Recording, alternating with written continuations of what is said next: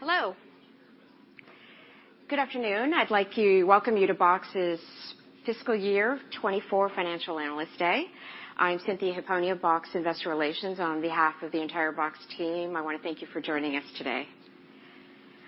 We have a great event planned over the next couple of hours.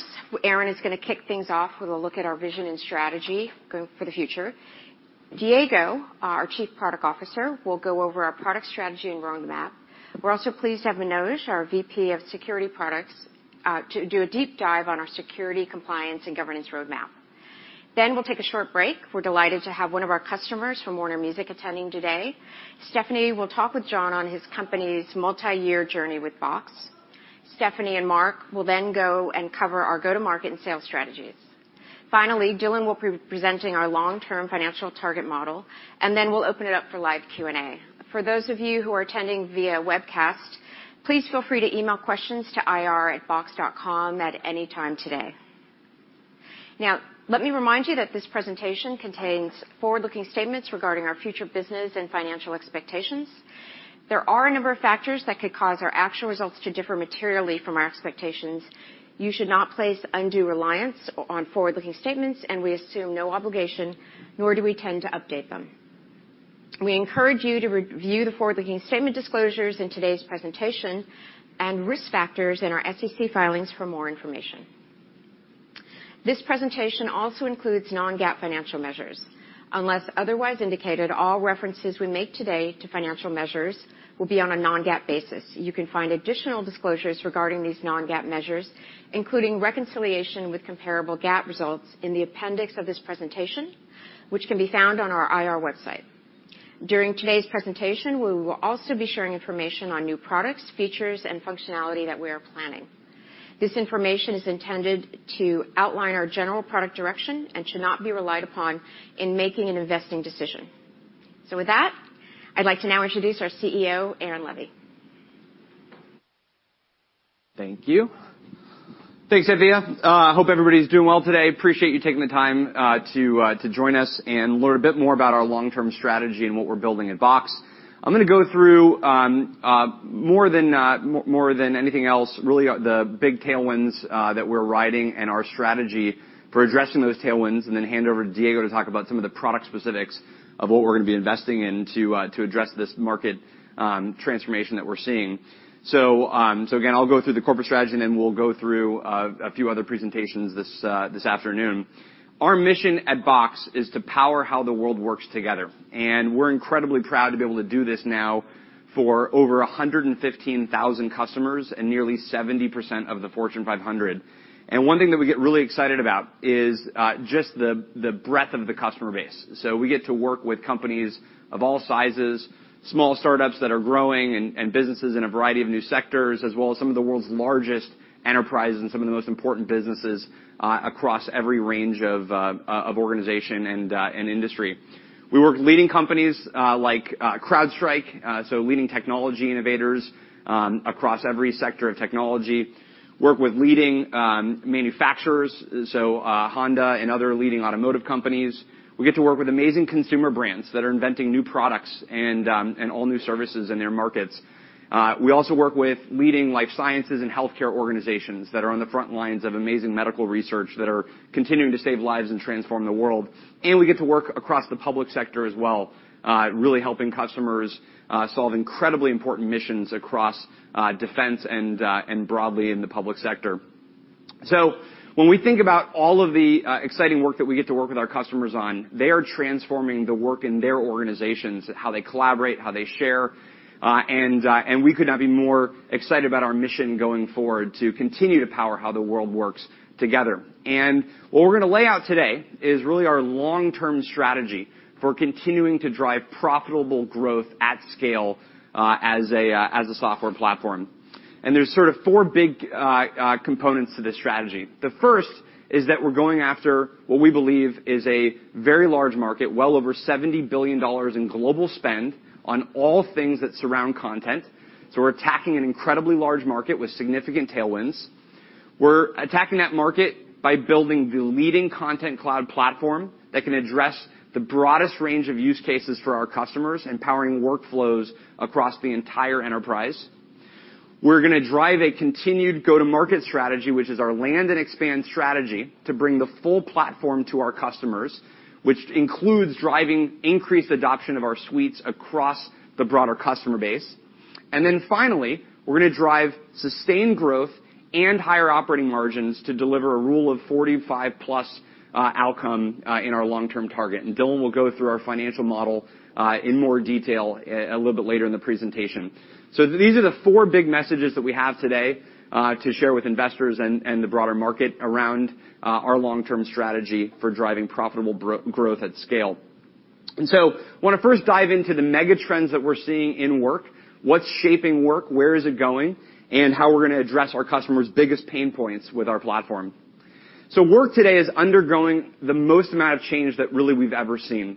It's truly incredible how much is being shaped and being transformed in the workplace today. I'm gonna go through a few major items that we're seeing that will affect the future of work and how our platform relates to that. The first is that when you look at where work is happening, it's obviously much more hybrid than ever before. 74% of U.S. companies are investing in long-term or permanent hybrid working strategies. What's amazing about this for a platform like us is whether work happens in person, at inside of an office or at an event, or it works remotely, you need to be able to share information, and that's obviously gonna continue to be the case in a very digital form. Hybrid work, still being this permanent long-term trend is a significant tailwind for continuing to shape how we work in the cloud.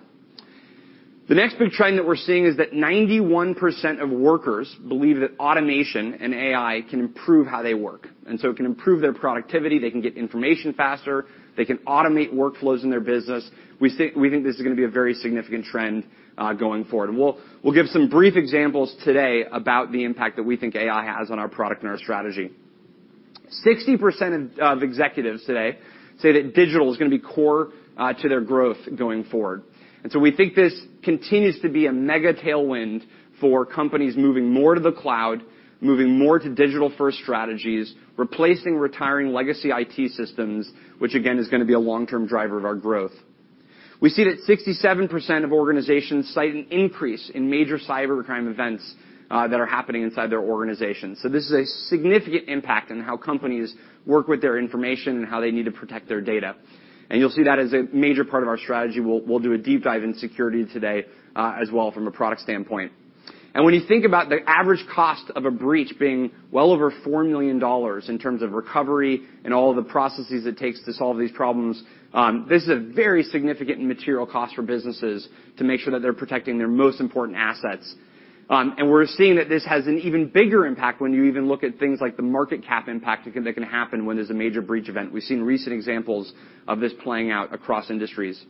When you add all of that up, and then you multiply it by the fact that we have more data than ever before, these pose significant challenges and opportunities for our customers, but as well as our platform. There's gonna be 175 zettabytes of data by 2025.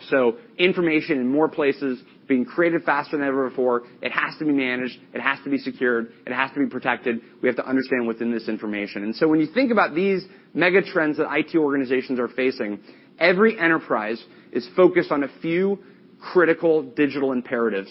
When we talk to our customers across every industry, whether it's life sciences, financial services, technology, manufacturing, no matter the industry, we see three big trends that they're facing. The first is they have to drive productivity across their business. Especially in this economic environment, enterprises are looking to get the most amount of impact from their talent and the way that they work with their customers as possible. That productivity has to exist in a hybrid work environment. It has to exist in the office. It has to work when people are remote, and they have to be able to serve their customers in increasingly digital ways to drive that productivity up as well. We're seeing a major trend of companies need to also get fit on the cost side. How do they move more infrastructure to the cloud? How do they simplify their IT stack? How do they get rid of redundant systems? That's gonna be a major part of our strategy that you hear from us around how we're gonna help our customers simplify their IT environment and optimize their spend in the cloud. Finally, they have to protect their most important data. They have to make sure that they remain secure. With all of this information flowing inside and outside the boundaries of an organization, how do they stay secure? How do they stay safe in this new digital world that we're in? And so when we think about these three big trends, we obviously think about them through the lens of content. How do these trends impact the way that companies work with their most important data, which is their business content? If you think about every single department in an organization, every part of a business, their content has the most valuable information, the most important intellectual property that an organization works with. In sales, this could be the asset that closes a deal. It could be the proposal that brings a prospect on board. It could be the critical information that is the decisive information needed to be able to work with new clients. In marketing, this could be the assets that turn into a new breakthrough campaign. In R&D, it's the timeline and critical project details that deliver an all-new product that a company has to deliver. In legal, it's the critical contracts. It's the patent filings. It's all of that critical information. Inside of HR, it's new employee onboarding. It's resumes. It's performance reviews, all of that content that gets generated. And in operations, it's the supply chain data that moves a business forward.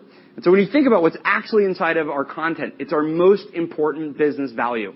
It's the intellectual property that drives businesses forward. And the challenge that enterprises face is that their content is strewn about in a wide number of systems. So we've fragmented content across a large number of applications and platforms. The reason for this makes sense, because over the years, we've had point solutions emerge for each new use case that companies have to do with their content. You have a point solution for document management. You have a point solution for storage infrastructure. You have a point solution for workflow or e-signature. So we have all of these solutions that have fragmented data across the enterprise. And this has become a huge problem because with that fragmentation, we can't connect these systems very easily together. And that ultimately means that we have major security risks as well as other challenges that we face. So when you have that data fragmentation, you can't keep track of where information is at any given time. Imagine if the access permissions change in one system, preventing access to that data, but they don't then correspond to another system. All of a sudden you have this sort of open access to information across different platforms. It also produces major compliance challenges. It means that users can't very easily get to the information that they need to be able to do their job. So it slows productivity and ultimately encumbers workflows inside the enterprise. And then finally, and especially in this economic environment, we know that it increases cost and complexity of an enterprise. And Steph will share a little bit about what we see from our customers around what the totality of these solutions can end up costing when you do have this set of fragmented solutions in an enterprise. And so these are major challenges that enterprises have to face, and it's exactly what our Content Cloud is built to solve. So we've been building the leading Content Cloud. It's one secure platform to power the entire life cycle of content in an organization. And instead of having lots of different point or fragmented solutions, you get a single platform that powers that full life cycle of content, starting whether you're ingesting data into the cloud, protecting it and classifying it, collaborating inside or outside the enterprise. You'll see all new collaboration features that Diego will walk through, driving workflow automation or getting an e-signature, publishing content to teams and departments. Again, another new area of innovation that Diego will share. Getting content analytics or business insights, or being able to retain data at the end of a process for that final end of the life cycle, whether that's archival or compliance reasons that you need to be able to manage that content. And then, of course, our platform remains neutral to any application that customers want to be able to work from. So that ability to extend all of those capabilities, as well as your content, into any third-party tool is, again, a fundamental part of our value proposition. So we work with well over 1,500 application partners that we can integrate with, and customers build on top of our APIs directly as well. And so with our platform, customers can ultimately solve a wide range of problems, including being able to limit or reduce the size of that IT stack to be able to have a single platform for powering that full content lifecycle. And over the years, as we built up this technology stack, that's allowed us to actually dramatically increase the total addressable market that we're going after. So just a few years ago, we were in the kind of $20 or $30 billion market range in terms of the document management and storage infrastructure that we solve. Fast forward to today, it's well over $70 billion when you look at the expanded set of security and governance capabilities, workflow solutions, capabilities in the document management space, and the higher value use cases we can now solve on top of our platform that customers consistently implement this for. And now a lot of customers and investors ask us sort of, what are we focused on from an innovation standpoint? How do we make decisions about which parts of this market that we're gonna continue to build into? So we have a pretty straightforward framework. It consists of sort of the intersection of these three big ideas. The first is, where can Box provide asymmetric value? So it has to be in markets that are content-centric, where the whole value proposition sort of starts or ends really being about content. And so we look at spaces that are very content-focused. We want to go after attractive markets. So these are either small markets today that are rapidly growing. That's something like the visual collaboration space. Or maybe an existing larger market that is very content-centric, like enterprise content management or e-signature, where it's a very large TAM today, that we can go after. And then finally, look for areas where they're ripe for disruption. Where can we provide a unique value proposition by having a more integrated solution than maybe what the incumbent or alternative vendors offer? And so these are areas where by attaching a new module or a new value proposition on our platform, we can streamline the user experience for customers, and we can provide a much more integrated offering for our customers, one that is obviously gonna be much more disruptively priced as well because of our bundling strategy. So we want to live at the intersection of these three components: content-focused, attractive, large or fast-growing markets, and those that are very ripe for disruption. We think this, again, allows us to go over that well over $70 billion market opportunity. And we have consistently been on this path for the past number of years. When we started the company, it was really about how do we power secure storage and sharing for our customers. We then expanded into really going and disrupting the enterprise content management market in the cloud. So we started powering more of that content lifecycle with things like our data governance module. Then we saw the opportunity to help customers with advanced security needs, new workflow capabilities, and much more. And that was really where we dramatically started to expand the total breadth of our platform. Fast forward to the past couple of years, this has really been the transformational journey that we've been on, where we've driven new additional products in areas like e-sign, going much deeper in workflow, obviously our much more advanced security capabilities, and fundamentally bundling these capabilities together with an integrated suite. And that's obviously driven a substantial amount of our growth over the past few years. It's also allowed us to be much more differentiated from the competition. And going forward, you're going to see this exact same pattern. So we will continue to, over time, as we have more innovation in the platform, we'll make sure that we continue to bundle that into very attractive, easy to access bundled and suite capabilities for our customers. And as we've driven more innovation, and through our packaging as well as through our product innovation, we've been able to both expand the total number of seats and enterprises that we serve, as well as drive even more value in the form of price per seat. So we expect that trend will also continue over time. You'll hear from Steph as well as Dylan about how we continue to drive those trends. So on the product front, and the company front, we have sort of three key goals. How do we drive seat growth? So a lot of our innovation is how do we go wider within an organization? How do we make sure we can serve a greater population of end users and business processes? So you'll see a lot of innovation that we drive through that lens. The second is how do we drive a higher price per seat? So this often means going deeper in key verticals. It means tying much closer to critical workflows in the organization, making sure that we integrate more deeply across the various applications that a customer has. So this lets us add up that value over time. And then finally, we want to continue to drive that gross retention and net retention rate that we talk a lot about. And so how do we make sure we drive mission-critical business processes for our customers? How do we continue to improve the scalability of the platform? And obviously, and Steph will certainly get into this, how do we deliver best-in-class stickiness through our customer relationships and customer success model? So that's what we're going to do on the product front and the overall innovation strategy. That ties directly to what we're doing on the go-to-market front around how do we drive seat growth by going wider in organizations. That's often through our land and expand model as well as increasingly even ELAs. How do we drive higher price per seat? That's all about moving customers into these Enterprise Plus suite. And then ultimately, how do we improve retention? Again, that's greater stickiness, deeper customer relationships, and higher impact value propositions over time. That's all powered by our land, adopt, expand, and retain go-to-market motion. So everything about Box is organized through this lens of how do we land a new customer? How do we make sure they're getting the greatest amount of adoption from our product? How do we then ultimately expand their usage, and then ultimately move them into higher tier plans? And then how do we retain them over the long run, through those sticky use cases and partnership? And then, from a product standpoint, the way that we're gonna deliver on that key strategy is by doubling down in the 3 critical pillars that we have been focused on as a company. The first is how do we help our customers protect their most important content? And again, you'll hear all about this innovation today.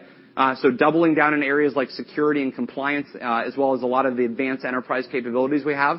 How do we drive productivity across the whole business? This is really through seamless collaboration and workflow. So really, again, doubling down on how do we power how our customers work in this hybrid environment and automate workflows in this business environment. And then finally, how do we simplify their IT stack?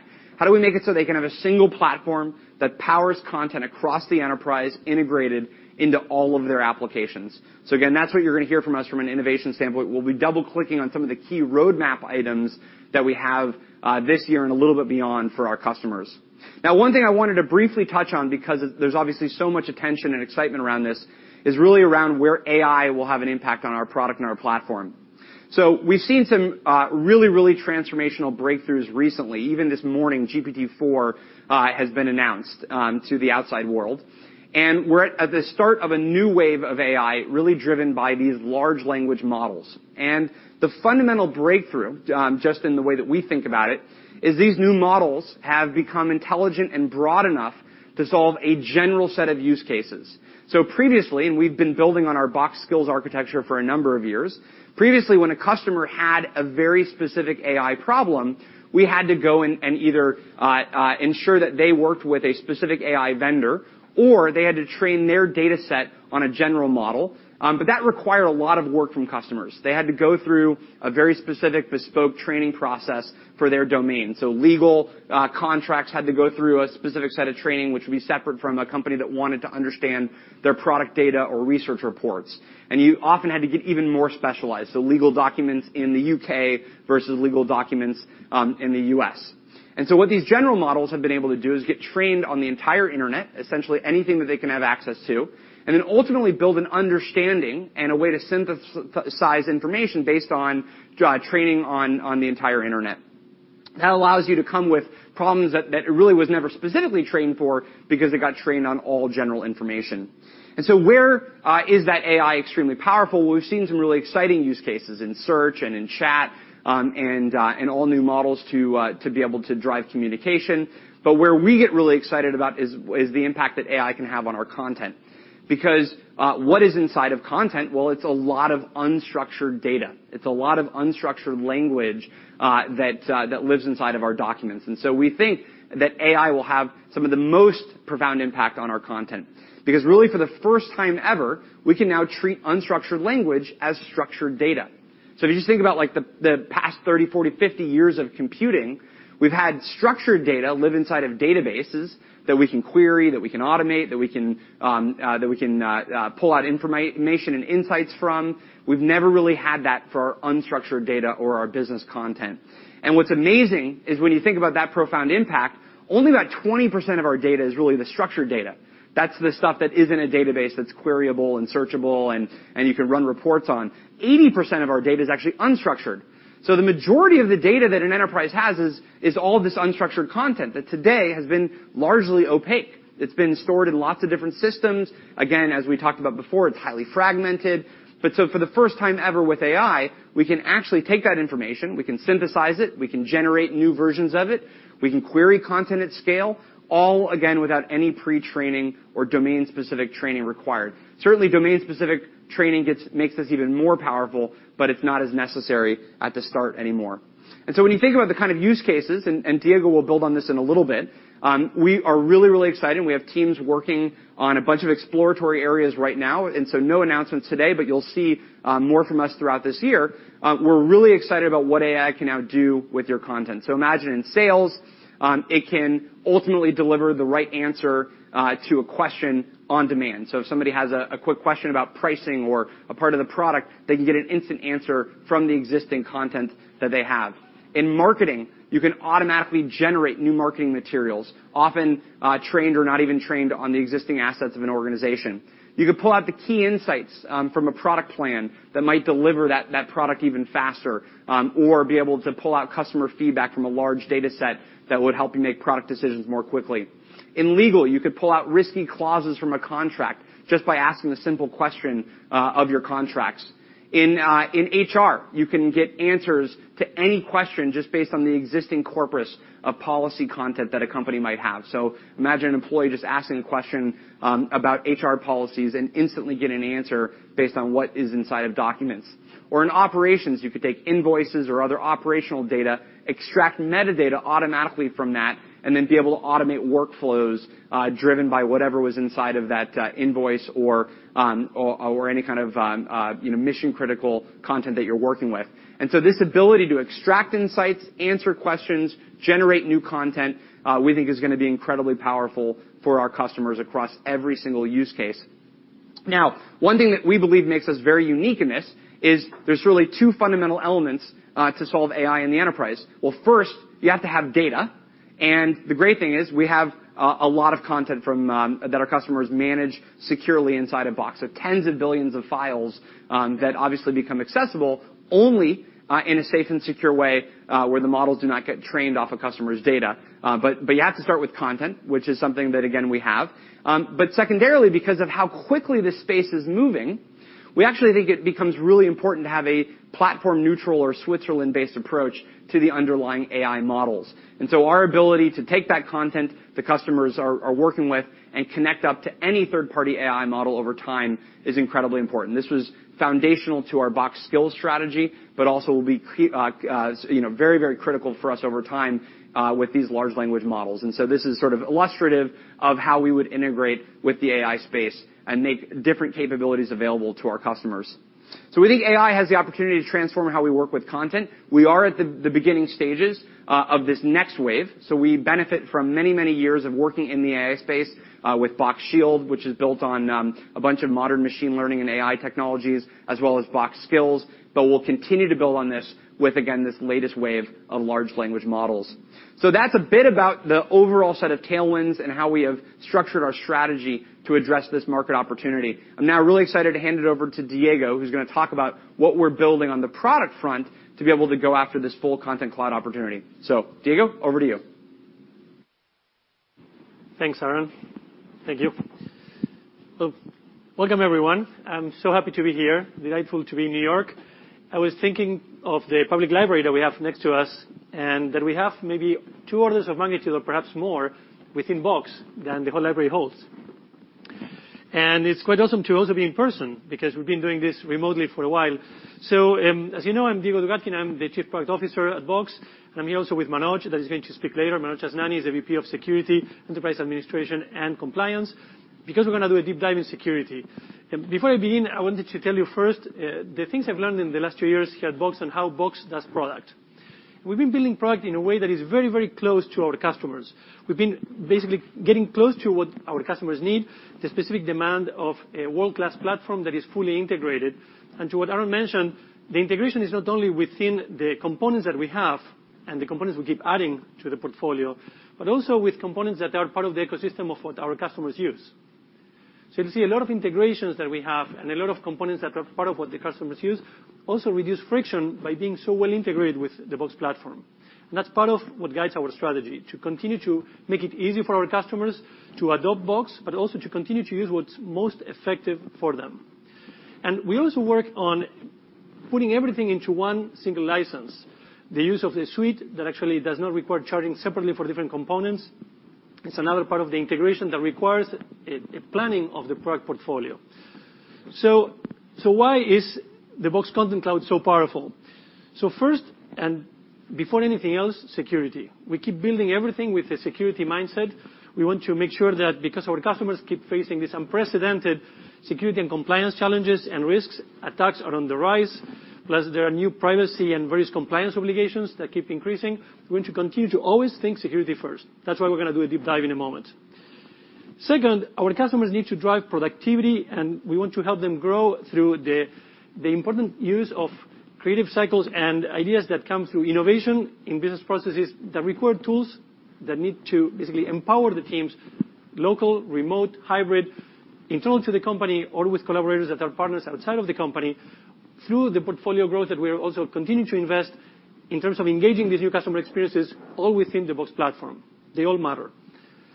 Finally, today, because of the economic landscape and the uncertainty that we're talking about also mostly every day, we want to keep helping our customers to increase the efficiency, reduce cost, and integrate the implementations in ways that keep security in mind, but also are cost effective. So that's part of the driving compass for how we build the components of the portfolio. So today I will give you an update on the FY24 roadmap. We're gonna basically focus on helping this drive of productivity and simplification of the tech stack. And then Manoj is going to do a specific cover for our security plans and further detail to go deep into that. So that's coming right after I give the general initial overview. And in terms of the real magic of Box, the special thing about Box is that we are the only content cloud that powers the full content life cycle, all of the components that Aaron showed earlier, but also for every area of the enterprise. And we do it also in a way that is flexible, that empowers the use of our own tools, and as I mentioned also, the collaboration with other components of the ecosystem that were tightly integrated. We solve, as Aaron mentioned, every area of the enterprise, so we can deliver for every department, and that makes us very transversal. We work with about 70% of Enterprise 500. We also work with about 110,000 enterprise customers. So that volume and the variety of use cases keeps driving also the definition of what comes to the portfolio in a way that can help many different markets. But I'm gonna tell you about some specifics that help in some different verticals as well. Now, driving directly into the productivity focus with the seamless collaboration and workflow, what I want to show you first is the product strategy that involves growing product features that add new components to the portfolio to enable customers to do more while maintaining that integration with a simplified stack, but maintaining security first as a primary focus, while also focusing on the fact that digital transformation means that the produced content continues to grow exponentially. And because of that growth, the identification of what is important may leverage AI, may leverage many different components that are coming to the platform, but we want to do it in a way that is fully integrated. Now, Content Insights, for example, one of the elements we added to the platform, is enabling the customer to also see who's using the content. So it's not only about finding it, but also tracking the utilization and the engagement level with the content on the platform as well. So you can see who has engaged with a given content for how long and basically what is resonating in terms of utilization. We're also powering customers to drive digital automation and faster, more convenient customer engagement and agreement flows that achieve basically better business results. Box is also focusing on simple yet feature-rich user experiences with the implementation of Box native products like Notes, Canvas, Content Insights that I just mentioned, Workflows, Box Sign, and also the new upcoming publishing tools that I'll mention in a moment. So let's take a closer look. Last year, we launched Notes 2.0, and this year we're taking that foundation to another level. So we're bringing new interactive feedback elements like polls, improved comments with thread replies, annotations. We have Kanban boards, and we also have rich embeds all coming to Notes, extending what we already have released on Notes 2.0. So this means that customers can collaborate securely in real time, both with their own organizations, with folks that are remote, and also with collaborators that are external to Box. So it's for internal and external collaboration. But in addition to this text-oriented collaboration, we're also launching Box Canvas. That brings working together visually to life into a new level, giving ways for teams to connect and innovate securely, where then this publishing and the ability to create in a visual format is getting to a new level. So Canvas would have a new GA coming very soon that will continue to enhance after that with 30 new templates. We are connecting Canvas with our Box mobile app, and we're also adding rich embeds that extend the integration with work management tools like Jira to bring creative collaborative work into one single place. So in addition to these two elements, we have now text-oriented collaboration, we have visual collaboration. We also extend Content Insights to provide this page-level ability to know who's accessing one component, to get performance information in real time, and think of, say, that quarterly plan, the sales proposal, marketing materials, company policies, training, and through this approach of using Content Insights, you can get who has been using what captured their attention, who was engaged, and who has been looped in with any part of the content. In addition to these collaboration tools, we also have the ability to extend workflows to a new level as well. We've been enhancing Relay with the ability to drive content-centric workflows with forms and document generation capabilities. For example, you could use forms and Relay to automate partner intakes, and Relay document generation and Sign could be used to automate HR approvals or automatically generate POs and so on. Sign is growing very fast, so in connection to the use of workflow, now with Sign we have our top 5 Sign customers have sent 30,000 documents over the past 4 weeks. So we keep seeing a very nice ramp of adoption and growth, and in the next year we're continuing this growth, making Box Sign more compliant. The benefit of applying this investment in these new features is that we keep extending that into some specific industries. For example, the 21 CFR Part 11 for life sciences is essential to help with the unlocking of clinical trial onboarding and management, CRO collaboration, and new drug applications. In other industries, like specific for the federal government, PIB and CAC for signer authentication is very important. We are adding that as well. We're opening up records and contract management capabilities and interagency collaboration, and we also are adding application processing. So we're extending Sign for these more regulated industries to continue to see good adoption there. And we're also extending and improving on the signing experience. So we keep adding templates, admin management. We have the signing process to power Relay workflows, and also we continue to expand and improve on Box Sign reporting to also manage the workflows and get direct tracking on the performance and who's using what, as we're sending also documents for signature. So in addition to all of this, we are also extending the platform to provide publishing. So to make sure that you can always find the content you need quickly within Box, we're developing a publishing tool. And this tool is a new way to collect, organize, and publish content in elegant portals. This will make it easier to access, to find, and have easy-to-use content playlists. Think of Spotify for assets, content, and reports. This is a great addition to the platform, and Box security and compliance continues to apply, so we keep making everything integrated, making the content will only be available to its intended audience by being within Box.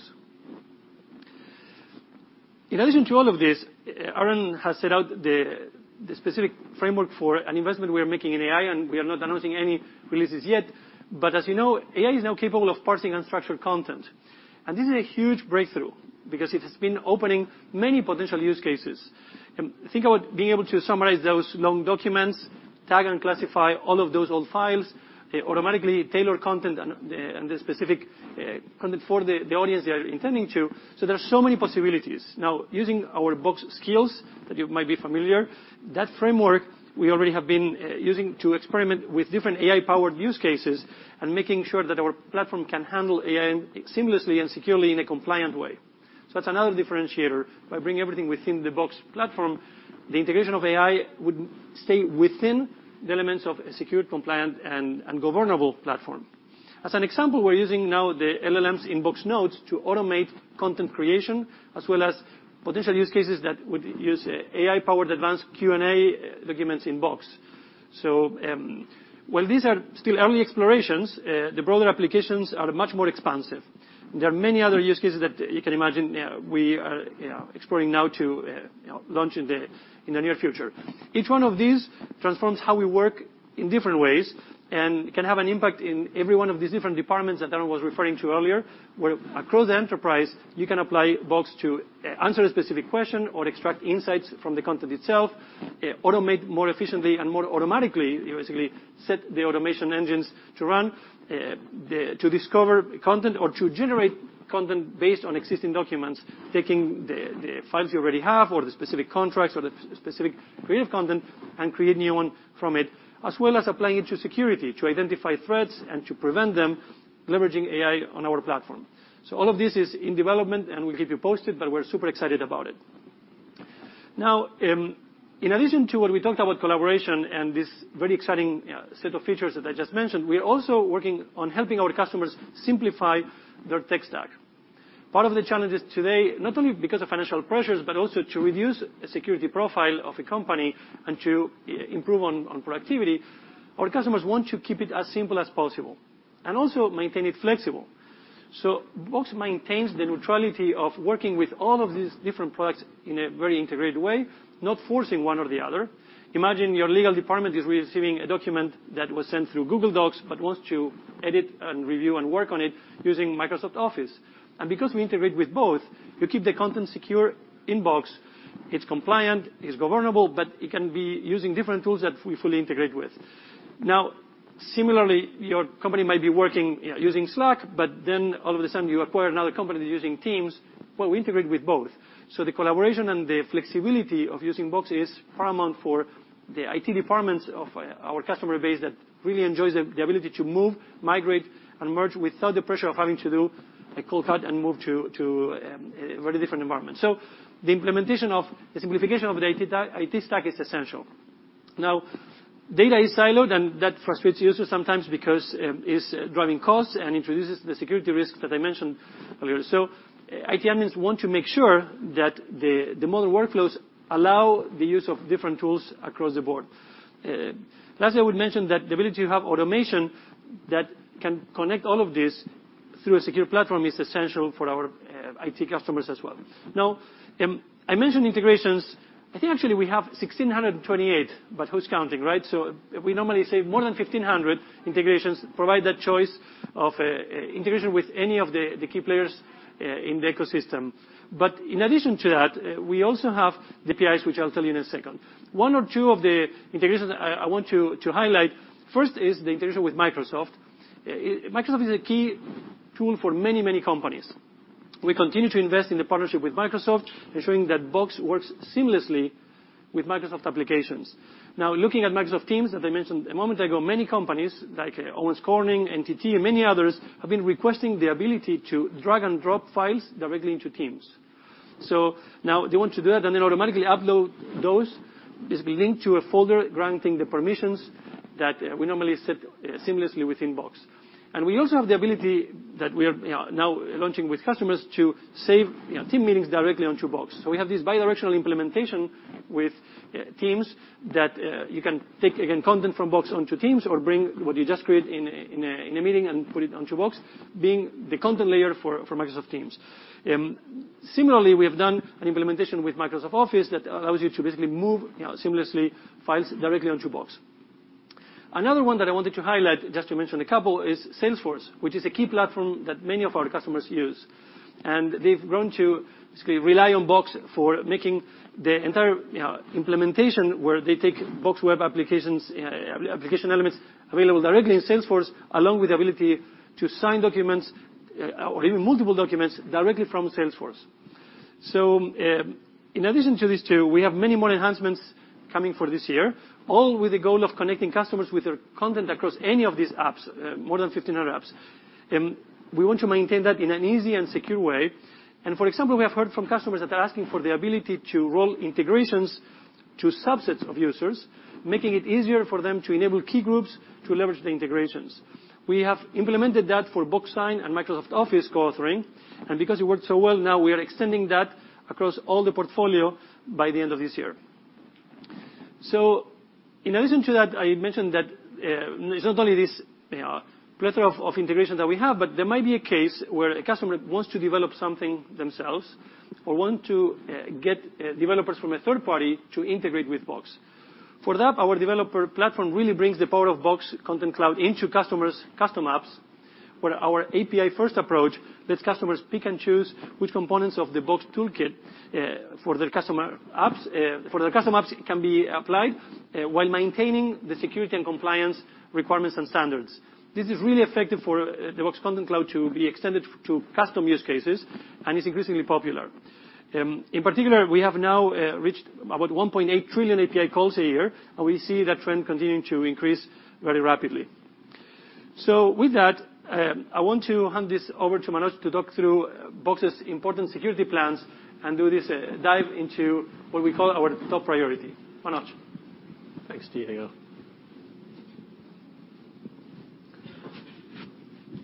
Hey everyone, my name is Manoj Asnani. As Diego mentioned, I'm the VP of Security Product Management here at Box.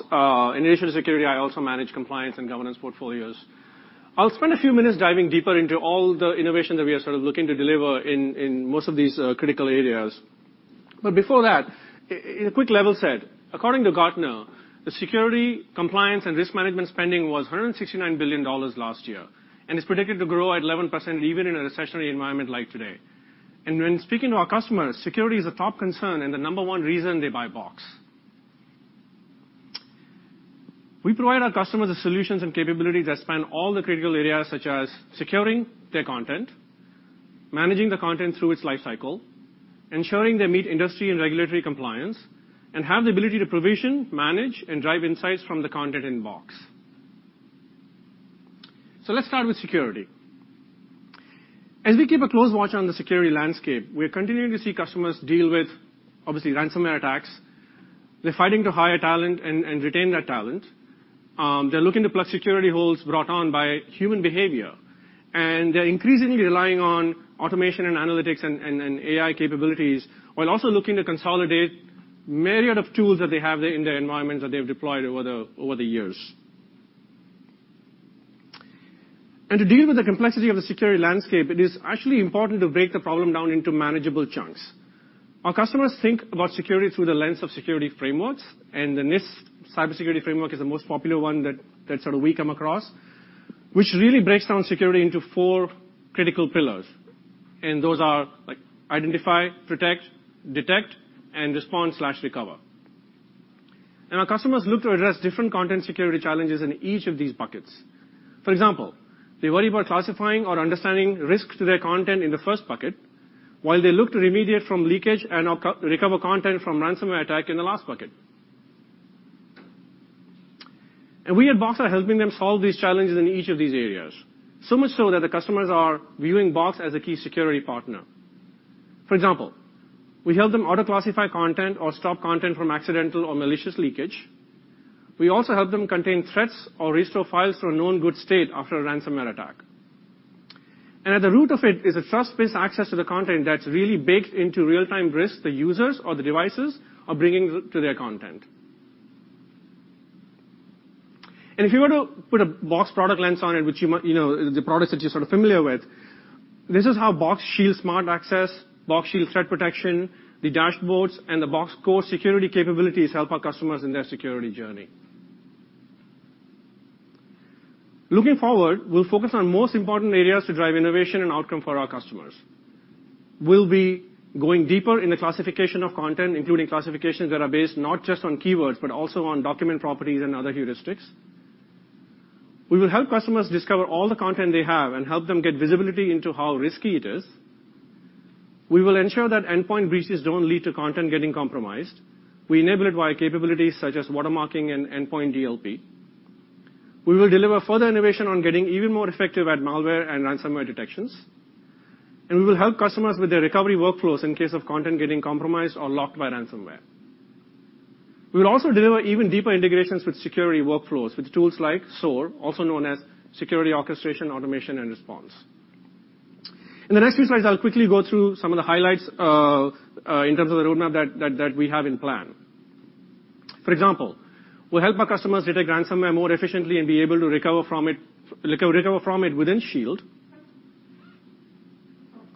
Or provide enhanced anomaly detection capabilities and automatic blocking of unauthorized access to content based on suspicious location or higher device or user risk. Box admins are a critical role within the organizations, and we provide enhanced security controls such as MFA and critical actions, blocking unverified domains, etc., to protect them from bad actors. And extending our document watermarking capabilities to video, which is one of the fastest growing media types within Box. This is also a very high value feature for our media and entertainment customers. Switching gears to content lifecycle management. We help our customers have controls and governance of content through creation, collaboration, and all the way to disposition while maintaining legal hold requirements.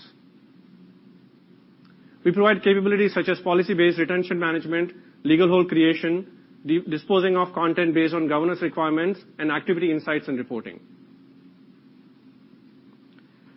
And the Box governance roadmap is focused on innovations around disposition and retention of content through content's lifecycle. Retention and disposition capabilities bake into other key Box offerings such as Shield and Sign, which Diego already mentioned, and enabling customers to collect and preserve content for legal and security use cases. And if you were to sort of dive deeper, here are a few examples of how retention policies can be set up based on admin classifications. This allows the ability to choose a shield classification as a retention assignment and can be either definite or indefinite. Another example where Box Sign will give organizations the ability to retain and dispose of signed documents along with their corresponding batch and sign audit logs based on policies. Lastly, we believe that for our customers to put their most sensitive workflows into Box, they fundamentally need to trust us. And we believe the best way to provide that trust is through transparency. That's why we have invested in third-party independent attestations for a wide variety of security, privacy, and compliance certifications. As you can see by the numerous certifications on this slide, we do take a comprehensive and proactive approach to compliance, including certifications such as FINRA, PCI DSS, and many other. Privacy continues to be an increasing focus for organizations driven by content explosion and growing regulations to protect private information of the citizens. Gartner estimates that 75% of the world's population will have its personal data covered under privacy regulations, which is why privacy is a big focus for us. In addition to already procured privacy certification, we recently announced that Box has obtained a new privacy certification, ISO 27701, which is an international standard for the collection and protection of personal data. We're also already CPRA compliant, which is a new California privacy regulation ahead of the July 1st deadline. Customers can rest easy knowing that the Box Content Cloud meets privacy information management requirements. As for certifications for the federal vertical, in addition to maintaining a FedRAMP Moderate certification, we will add Box Canvas to the FedRAMP Moderate boundary as well. Our FedRAMP High certification is also currently in the works. Finally, integrations and partnerships continue to be the linchpin of our security and governance strategy. As you can see, we have product integrations with most of the well-known products that are critical to our customers' security and governance workflows. These Box Trust partners seamlessly integrate with Box and extend and complement Box native security and governance capabilities. And I think that's it for me, and I hand it back to Diego. Thanks, Manoj. Yep. So this is the last slide I had prepared for you to just recap on all the things that we have covered today. But the portfolio is so exciting. We have so much innovation coming, and we've covered the focus on protecting the content, on driving productivity, and on simplifying the IT stack for our customers. I think we're going to go now to a 10-minute break, and then after that, I think Steph is going to take the podium and take us through our go-to-market motions. So thank you very much. See you in 10.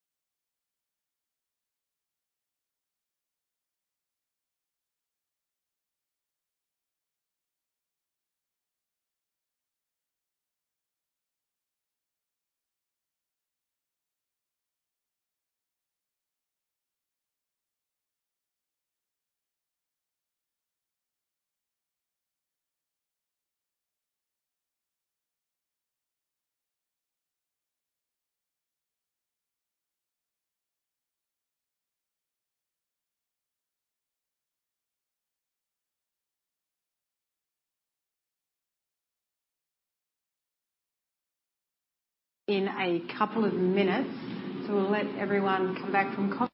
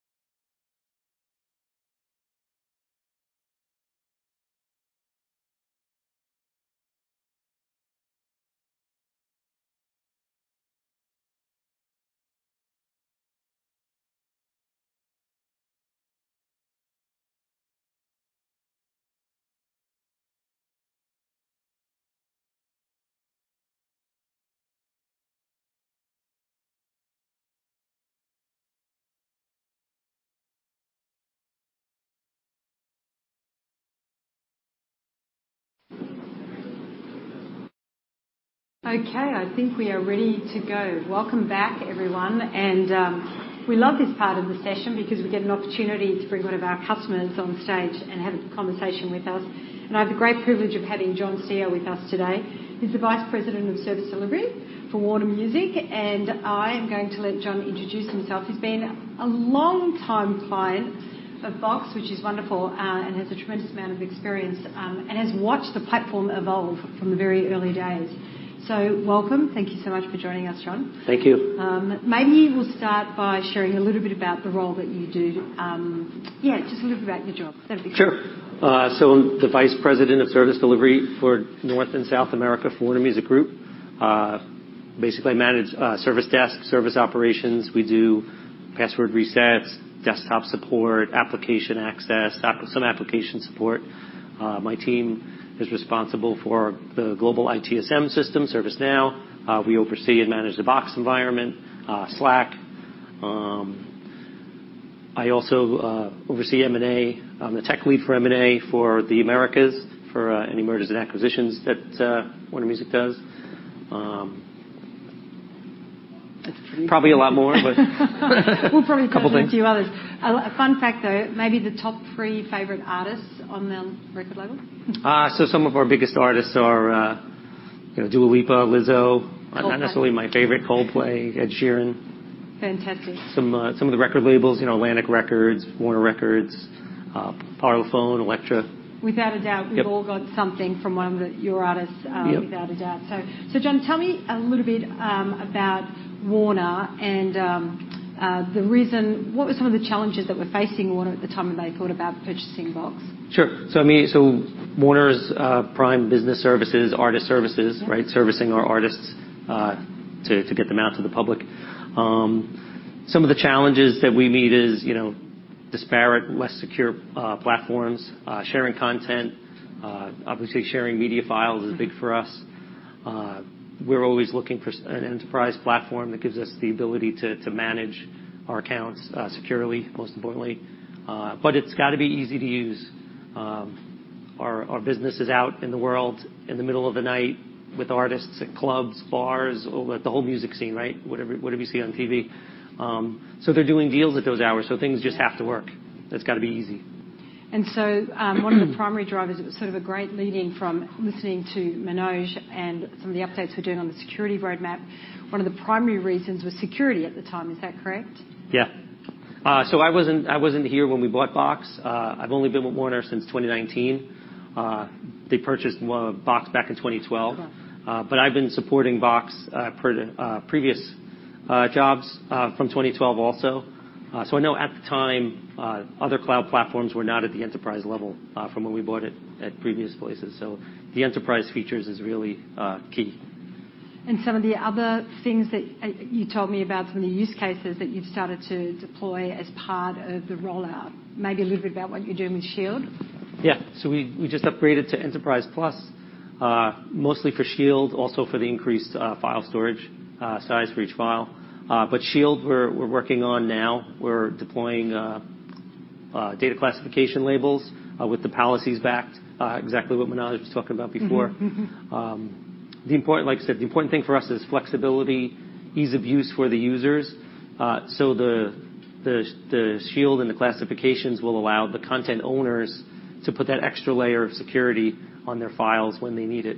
All the users are collaborating on files. They have access to share. They have access to get content out to people.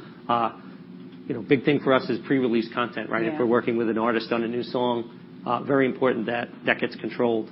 And then once it's out, it can be uncontrolled a little more. So for the people who own the data, those A&R executives, they know what's pre-released. Maybe there's an admin or an intern or something may have access to something.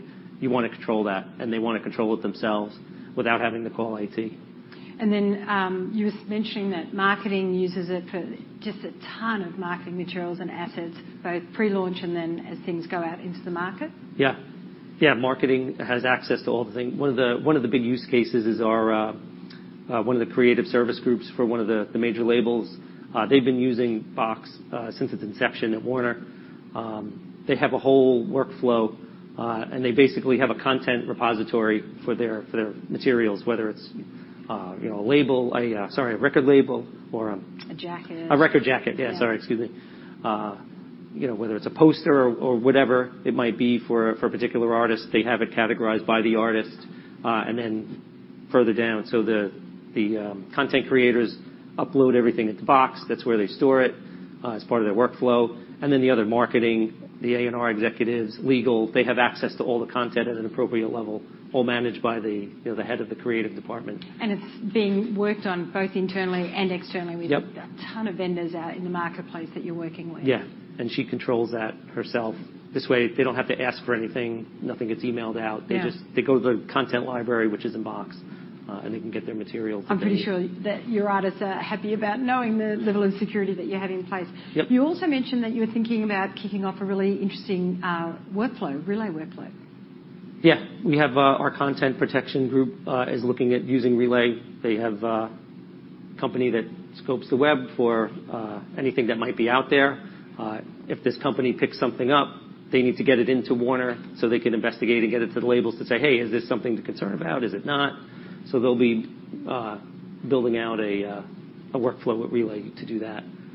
Because it could be any one of our labels that's out in the world, right? We have, hundreds of record labels, so we got to get it to the right eyes. And just on that point, there's a fairly significant need to bring content in very quickly as you're doing these mergers and acquisitions. And I was just reading recently just the number of labels that you acquire on a pretty steady basis. Yeah. So I think you mentioned you were using Box Shuttle. Is that correct? Yes. Part of the migration? So we use Box in a couple of capacities for M&As. We use it to collaborate during the diligence process. Yep. Just ease of use with external collaboration between, our lawyers, their lawyers, the target people to get information back and forth. We've also used the Box Consulting to help us with Box Shuttle. When we acquire a company, their data could be anywhere. It could be on-premise, could be in a cloud somewhere. Yeah. And we use Box Consulting to help us get that data into our Box account, maintaining, whatever security access levels they have. They help us with training. So the the new employees can get up to speed on how to use Box if they're not familiar. Fantastic. Yep. So why do you think there's been such widespread adoption amongst the end users? We love it. We love the end users telling us how much they really value the platform. What do you think has been a primary reason for that? It's definitely the ease of use. We like things to be easy, like TikTok is what we say in Boxes. You can really have no experience with the platform, and you can go in and share content. So that's really one of the big drivers is that ease, but also it's secure, and that the security and the levels of security can be controlled by the users themselves. And then the adoption has, as you mentioned earlier, enabled you to take advantage of the entire portfolio by upgrading to Enterprise Plus. And so what were the couple of drivers for that? Well, definitely, like we said, Box Shield, and the other one was the increased file size. We have one use case is studios. They're working on editing content, so they have some on-prem high-speed storage because you have to in the editing suites that stuff has to be local. Yep. But they'll use Box as a backup. So that larger file size to handle those larger media files really helps. Fantastic. Are there any other use cases that you can think of now that you have access to the entire portfolio?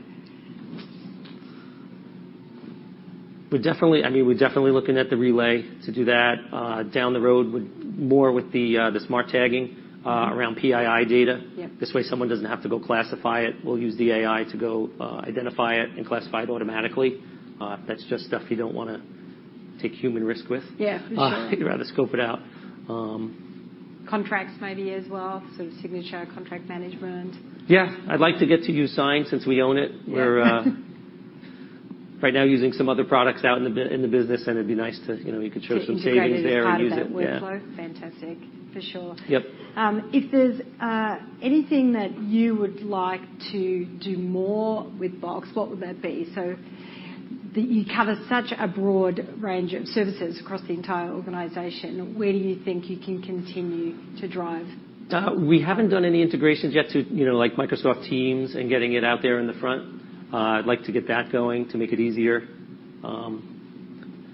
It's not our centralized repository for internal. It's more, we use it a lot more for the external sharing. Mm-hmm. But that'll be a definite benefit because they are working with it internally. Definitely more to go on the Shield. We'll have to turn on all the monitoring. That'll become big. Integrating that into our security management console to get everything into one place. We use our authentication tools, do a lot of the security and authentication monitoring, but adding in Box with the regional logins and anomalous downloads and stuff will be big to get that into our monitoring so that we can capture all that. So that's on our roadmap to get those implemented. Fantastic. And you mentioned that from a service desk perspective, it's been relative joy to sort of work with your end users, that you don't really have very complicated requests coming in or challenges. Right. Yeah. Is that right? Yeah, we did. I pulled some stats. When I was coming here, we did 90% of our Box tickets are just access requests. That's it. The other 10% are mostly, login type stuff related to passwords and usernames. Not too much feature functionality issues or anything like that, or my date is missing or anything. That's fantastic. So, did you do much enablement to begin with, or because of the ease of use and how intuitive the product is, that you found that the users sort of within their departments were able to sort of work together pretty quickly? They were able to work pretty quickly. As part of our Shield, we're doing a training, global training on how to use the Shield. And just to recap, I think a lot of people, they can get in, they can use it, they can do the basics. But to show them, to get a training out there to show them some of the other features, hey, you could really do this, you could really do that, and get people thinking on how to use it more. Fantastic. And in terms of integrations, I think you mentioned you're doing some integrations with ServiceNow as well? Yes. So nothing major, but selfishly to save my team some work, we're doing an integration with ServiceNow, basically about on and offboarding users, using the APIs to automatically create and remove accounts. That's fantastic. Yeah. Quite frankly, it really plays to the cutting costs and complexity story that we talk about. Ultimately, we want to do whatever we can to help you optimize your technology stack, remove all the things that are causing you a headache to manage or the noise in the system, and making it easy for the end user. Ultimately, knowing that they can use one single platform for all of their needs. So the fact that you can very quickly identify how an integration will save you time, money, headaches is exactly what we love to hear from customers. And I was showing John earlier our integration with Slack and Salesforce and how we use it internally, and it just saves so much time. And I don't have to think about going everywhere to look for my content because I know it's in one safe place. So anything else you'd like to share about the deployment? Nothing. I mean, we covered a lot of it. You're a happy customer. Yeah, we're happy. I love it. I mean, just the partnership with Box has been great over the years. Whenever there's a problem, the account team is always there. Reporting has been great for when, stuff pops up. You got to find who's done what when. Whenever there's anything that you can't report on yourself, the Box team is there. Box support is available. Whether it's through chat or a dedicated number. To see a lot of the reporting that's coming out with the admin console, and we're making it as easy as possible for admins to be able to work and manage the environments, which is fantastic. You've been with us for over a decade now, and so from the very beginnings, you've seen the product roadmap evolve. If you had, I shouldn't say this because Aaron's listening, if there was one wish list, I'm going to let you throw it out at us before you leave. Oh man, I didn't think about a wish list. That's good. If you don't have one, Aaron doesn't need any more. No, I'll get back to you on the wish list. Okay, because I got to think about that one. Wonderful. But no, we're happy. It's just, over the last, 10 years or so, it's, Box listens to what people need. Watermarking was one. I know, before I was in, music, I was in TV media, so it was the digital, the watermarking of content I know has been in the works for a while, and it's exciting to see that finally come out. Fantastic. Even, the file sizes grow over the years. And always in media, the files are always getting bigger, so you guys have been growing with that. That's been great. Even the little things of just making what you have better. Upload links is something that people use now all the time. It used to be you had to cobble together 2 widgets to make it work, and now it's just right-click, upload link. So it's just enhancing the features that you already have. So that's just those simple things is what makes it easy to use. Okay, we will continue to do that. Thank you so much, John. We really appreciate you coming in Thanks for having me. with us. So we will let you go, and I will jump into a presentation. Great. Thank you. I'm going to do a swap. Go. And I'm going to grab a clicker, John. Perfect. Ooh.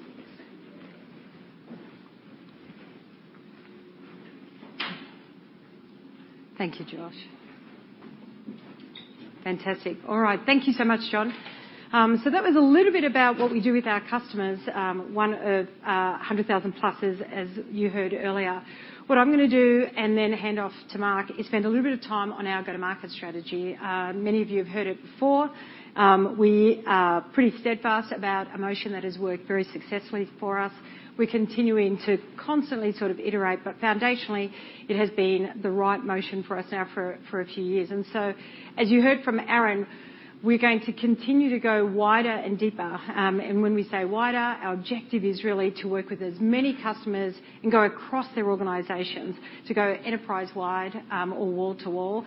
And go deeper is really spend a lot of time with our customers to understand how they can truly get the most value and return on their investment with Box. And so we spend a lot of time understanding their business requirements and thinking about the use cases. And as you heard from John, it's a tremendous example as you find more use cases. The advantage of moving to Enterprise Plus and our all-in plans allows you to really take advantage of everything that's in the platform. And so we're going to continue to drive that motion. We have a huge market opportunity. As you can see, we continue to help customers retire legacy platforms and a mishmash of things, and we can now, as a result of the product investments that we've made in the innovation, we get the opportunity to play in a very broad range of categories. And so we see that there's tremendous scope for us to continue to grow this business across all market segments and all industries. And so with that, this is a tiny, tiny sample of some of the clients that we work with. And one of the nice things about us is that we work across all sizes of client, from enterprise down to small business, down to very, very small businesses. We cross all the major industries, both regulated and non-regulated or unregulated. And we work in, Mark will speak a little bit more to this, but in the geographies that we choose to work in, the 9 primary markets, we have a growing install base of customers across the globe. And so we're really committed and focused to ensuring that all of our customers get to take advantage of and really leverage the benefit of the entire Box platform. And so you've heard from Aaron, you've heard from me multiple times. Those of you who've heard from the very beginning, we have what we like to call our flywheel motion. It's been a very successful part of our strategy here at Box. We refer to it as the flywheel because it's just this customer life cycle that we speak to of landing, adopting, expanding, and retaining customers. And the way to think about it, landing is either landing a new client or landing another department within an organization. Adopting is doing everything we can internally with our partners to ensure that our customers deploy quickly, onboard very quickly, and take advantage of the platform. By doing so, we get the opportunity to help them explore more use cases. As we find more use cases, we then get an opportunity to expand them. And so we move them up to a higher plan, and they get to take advantage of the products and services within that plan. And then from there, we look to go enterprise-wide. They work with their partners externally as well. We get to retain them and sign them for multi-year agreements. And so that has been our motion now successfully for a number of years. And I thought maybe the best way to illustrate that was to share 3 customer examples. I picked 3 of my favorite customers who I know very well. The first one is an insurance client. They've been a client of ours for a long time. Actually, all 3 of these organizations have been a client of ours for between 7 and 12 years. This one originally, we now power all of their claims processing, and they use us extensively for internal and external collaboration. But interestingly enough, their original use case was really around internal collaboration. There was a particular department that we were able to work in. It was marketing at the time. And so that was our first land. And from there, we helped them onboard very quickly. And as a result of that, you can see that we were able to impress upon them the need to really leverage governance. And as a result, we helped them really think about their retention policy. Through that process, they deployed a lot more seats across the entire organization. And by the time we got to expanding them, they had actually gone wall to wall at this point. And they had identified, with the help of our account teams, we had identified that there was an opportunity for us to really help them create this new sort of claims processing workflow, which is what we did, leveraging our platform, Box platform, and our APIs. Working with the partner and ourselves, they were able to really take advantage of the entire platform, continuing to use everything else that was in the first suite that we launched. And then we enabled them to take advantage of the entire portfolio and upgraded them to Enterprise Plus, and we signed them on a multi-year agreement. And so it's sort of the cycle of life, as I like to call it, within Box.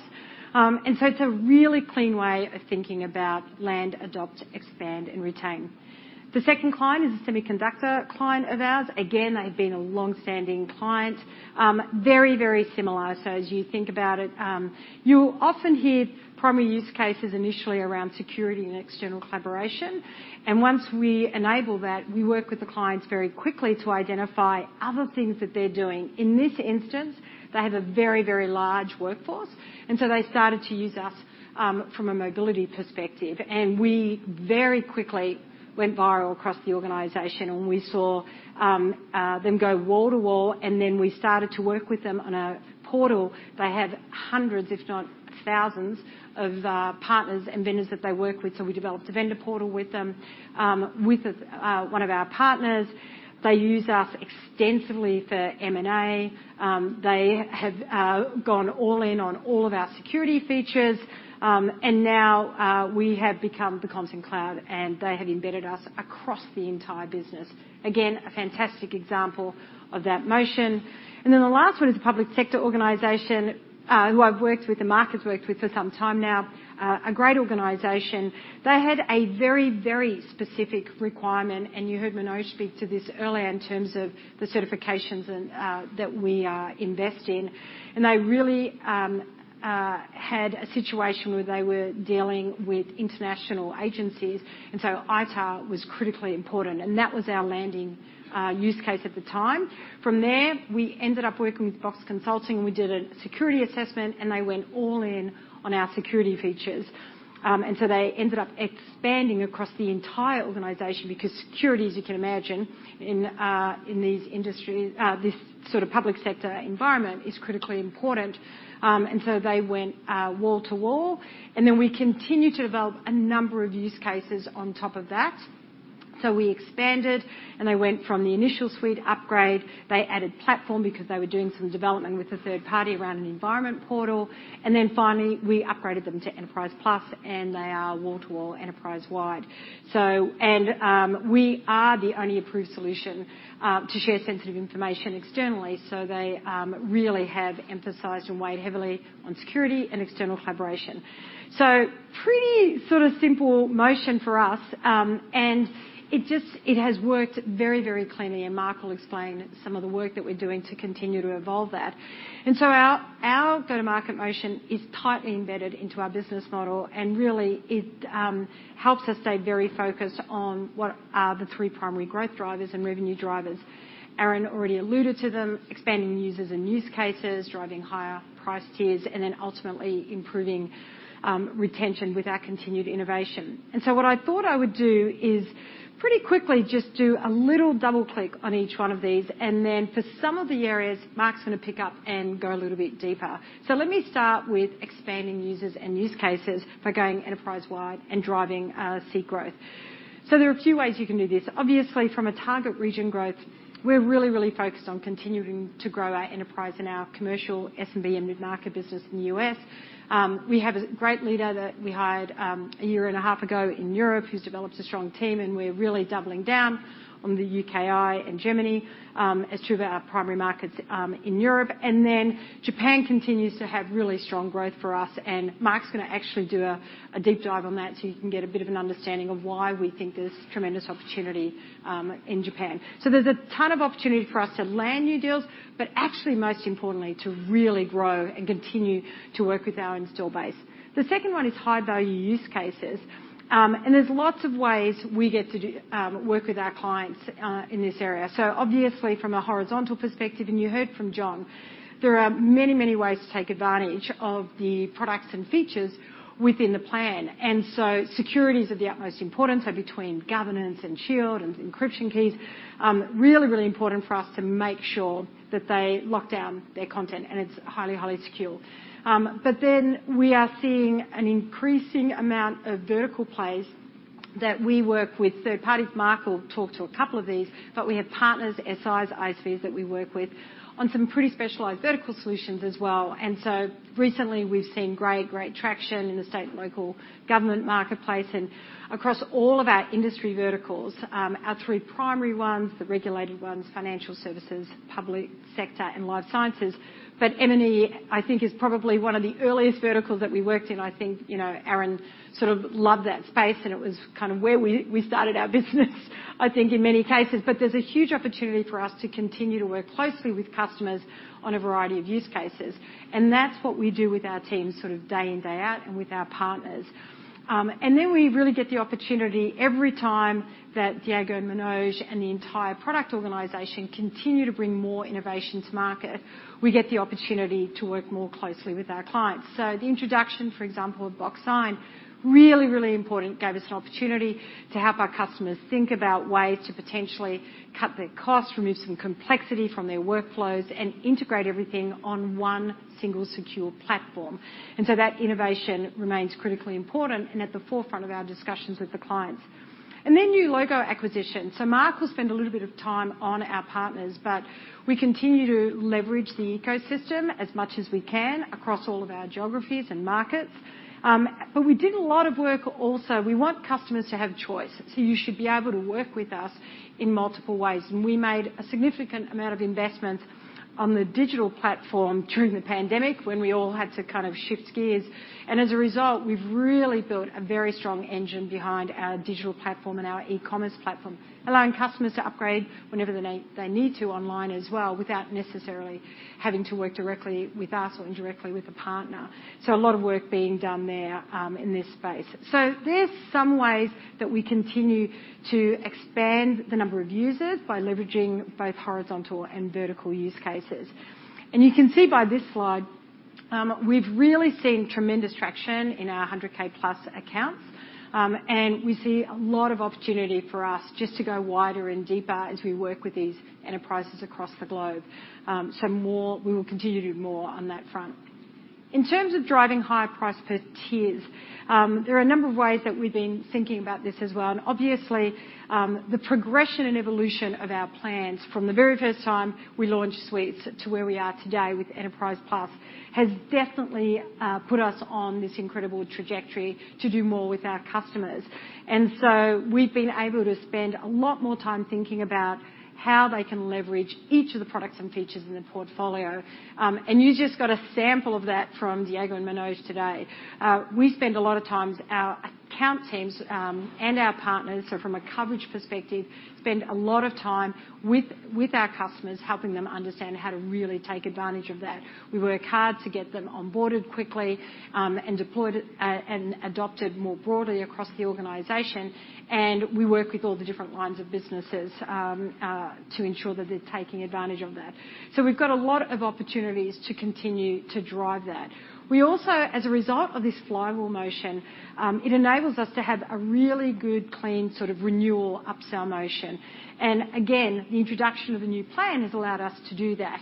And so we have an opportunity to help customers understand the benefits that they can derive from going all in on Box and taking advantage of some of the rich features that are coming to market and upgrading them into the higher plan from their current plans. And so we've been able to really think about what does that renewal motion look like. We've been able to move customers much earlier as well so they can take advantage of this, and then this continual sort of life cycle that we do. The other area that we've been focused on is really thinking about helping customers sign multi-year agreements to make sure that we give them plenty of runway to take advantage of the broad adoption. From the earlier customer slide, you'll see that once they purchase a plan, we want the opportunity to be able to go really deep and really wide with them. And so we're looking at ensuring that they have ample opportunity to continue to take advantage of it over a multi-year agreement. And then, as I mentioned, we've made a lot of investments from a coverage perspective, both from an account team, a customer success perspective, and then even in the digital space. What we want to do is make sure that our customers are aware of all of the rich products and features within their plans, that we educate them on them, that we onboard them as quickly as possible. And there are lots of ways for us to do that, both directly and indirectly with partners, and then from an online perspective in terms of Box Education, community, the in-app development that we're doing, the in-product development that the product teams are doing. All of those things allow us to ensure the customers are taking advantage of their investments. And so you'll see we launched Suites only a few years ago. It feels funny how time flies. And we've been able to see this steady improvement of price per seat as a result of bringing more rich products and features into the plans. We are less than 2 years, I think, now in Enterprise Plus and continue to see the price per seat improvements. And we'll continue to do that as we bring more products and features to bear as we increase and evolve our plans. And so in terms of our pricing and packaging philosophy, someone was asking us about this just recently. We were talking about this. I guess there are 3 things that we consider as we sort of discuss what the options look like as we move forward. New product innovation, new features, new platform capabilities, definitely one vector that we think about. Is this something that a customer will really value and want? And so one of the things I love the most is when a client says, I don't know what I do without Box. And And they do say it a lot, like, we run our business on Box. And so we really think about new product innovation as a key driver to whether or not we should be introducing another plan and what the timing of that looks like. Have we reached critical mass? At which point do we think there's an opportunity for us to add more features and products and move up plan? And then finally, the customer willingness and desire to do this. And we leverage customer advisory boards and product advisory boards a lot. So we get a lot of market input in terms of the work that we're doing from a product roadmap perspective. As you can imagine, they will always want more from a development perspective. And so as we think about that motion, we think about when it's the right time to introduce a new plan. And that's what we've done for the last few years, just to give you some context around that. And then finally, improving retention to really just drive broader product adoption and continued innovation.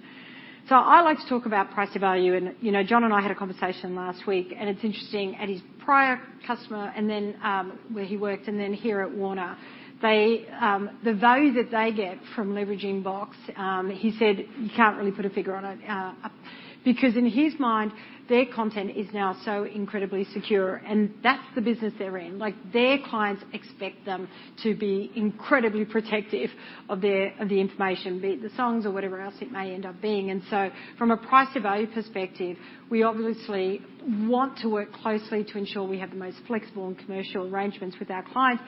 But quite frankly, we're really focused on ensuring they're getting the best value on their investment. And so we in the process of constantly asking them about their use cases, but how can we remove some cost from the equation? How can we remove complexity? As you heard, just the ability to manage these very large environments when you have thousands and thousands of employees, thinking about how best to optimize the technology stack. And so price to value becomes critically important for us and for our clients as we have these conversations. The ecosystem is really important as well, and I'm only going to touch on this because Mark's going to speak a little bit to some of the work that we've been doing. Diego mentioned the integration work. We have, you know, over 1,500 partners. We work very closely with, you know, a group of them, and these integrations are really, really important so that the customer has a seamless experience when working in Box.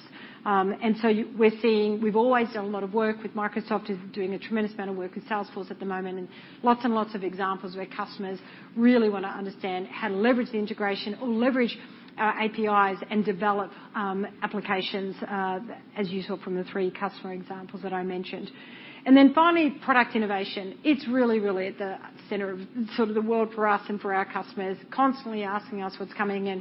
As you heard from both Aaron and Diego, a lot of innovation in this AI space. We're super excited about it. Trying to keep Aaron tempered on this is very difficult because it really is probably I've been in this industry for a long time now, and it's probably a key milestone in terms of technology innovation. And so we want to be at the forefront of that. Our customers expect that of us as well.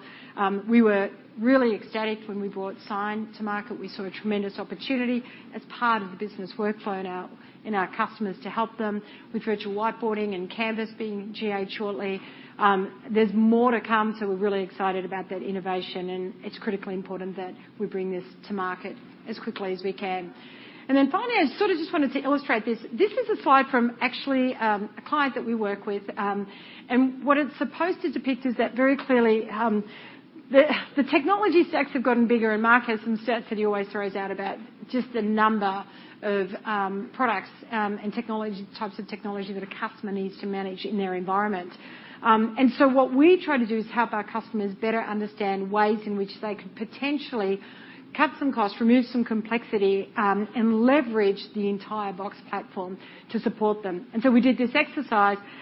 This is a very large organization that, as you can see, has a plethora of technologies, both new and some legacy technology. And this is a great way to help drive ongoing retention. And so we're continuing to have these conversations with the customers, which enables us to really see strong retention overall across the organization. So that is a brief overview, very brief. Mark and I can spend days talking about this, so being asked to do it in 12 minutes is actually quite difficult. But that's a brief overview of our strategy. I'm going to now hand off to Mark, who will go a little deeper into some of these sections We look forward to taking some questions later. Thanks, Mark. All right. Thanks, Steph. Hi, everyone. I'm Mark Whalen. I'm the Chief Revenue Officer at Box, and I'm here to talk to you today about our sales strategy, covering some of the same themes that you've heard from Steph. Let's get going. Really what we're all about this year is that long-term strategy for profitable growth. I'm coming up on 4 years here at Box, and it's just been getting easier and easier each year for us to get the team to effectively sell Box in all markets around the world. A lot of that is because as the platform has evolved, the messaging and the positioning, but most importantly, the capabilities of the platform have broadened. That puts us in a position today where we can really go to customers and deliver on 3 things. We can help you cut costs and complexity, which is great in times like these. While we're doing so, we can help you improve your security posture. That's great in times like these. While you're at it, you can delight your end users. It almost seems too good to be true that you can cut costs and complexity, improve your security posture, and give your end users a better user experience. I want to share with you a little bit about how we're bringing that to market and what that strategy looks like. Firstly, we have a broad-based business, and our customer base is highly balanced around the world. We're balanced from a geography standpoint, with about 2/3 of our business coming from the U.S. and about 1/3 coming elsewhere.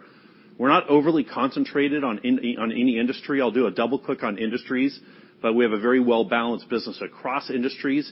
You see the larger chunks in that donut chart there are industries where they have a lot of large files of highly sensitive content. We do very well in financial services, in life sciences, and public sector. We'll do a little double click on that. We're very well balanced from a segment standpoint. We sell from large enterprises to mid-size enterprises down to small business, and we have a frictionless kind of online model as well. We're fairly well balanced from a new logo and installed base basis. About 80% of our business comes from our installed base and 20% for new logos. That 80% it's good to keep it at that number when you're in subscription. A lot of your selling happens at the renewal date. By definition, that installed base number sort of gets bigger and bigger and bigger, and keeping a good chunk coming from new logos creates a good future. Let's take a double click on countries that we sell into. We have a top 9 strategy. These are countries where we have boots on the ground. These are the largest enterprise software markets on Earth. We do sell into adjacent countries, and we will suitcase into other markets, but the rest of the world we primarily cover through partners. The reason why, in a profitable growth strategy, we are intensely focused on these 9 countries is because in order for us to deliver on that land, adopt, expand motion, it's not just putting in a seller from my team into that country, but in order for us to make a customer successful, we need a salesperson and an SE, we need marketing, we need legal support, we need customer success. It takes really the whole of Box to make our customers successful, and we learn that very clearly. Every time we're tempted to go to a country that's not on this list, it's generally better to double and triple down on those large enterprise software markets like Germany, Austria, and the ones listed here. That's our country strategy. Again, we do business all around the world in multiple countries, but this is where we have boots on the ground, and we're making a heavy proactive investment. Amongst those countries, Japan, as many of you know, has been a very successful market for us, and we're thrilled about the opportunity for continued growth in Japan. I'm going there in a few weeks to meet with customers and partners. There's really 3 growth vectors for us still available to a great extent in Japan. The first one is really untapped verticals. We've been very successful in a few verticals, but even in those verticals where we've had a lot of success, like in architecture, engineering, construction, there's still a lot of TAM available for us.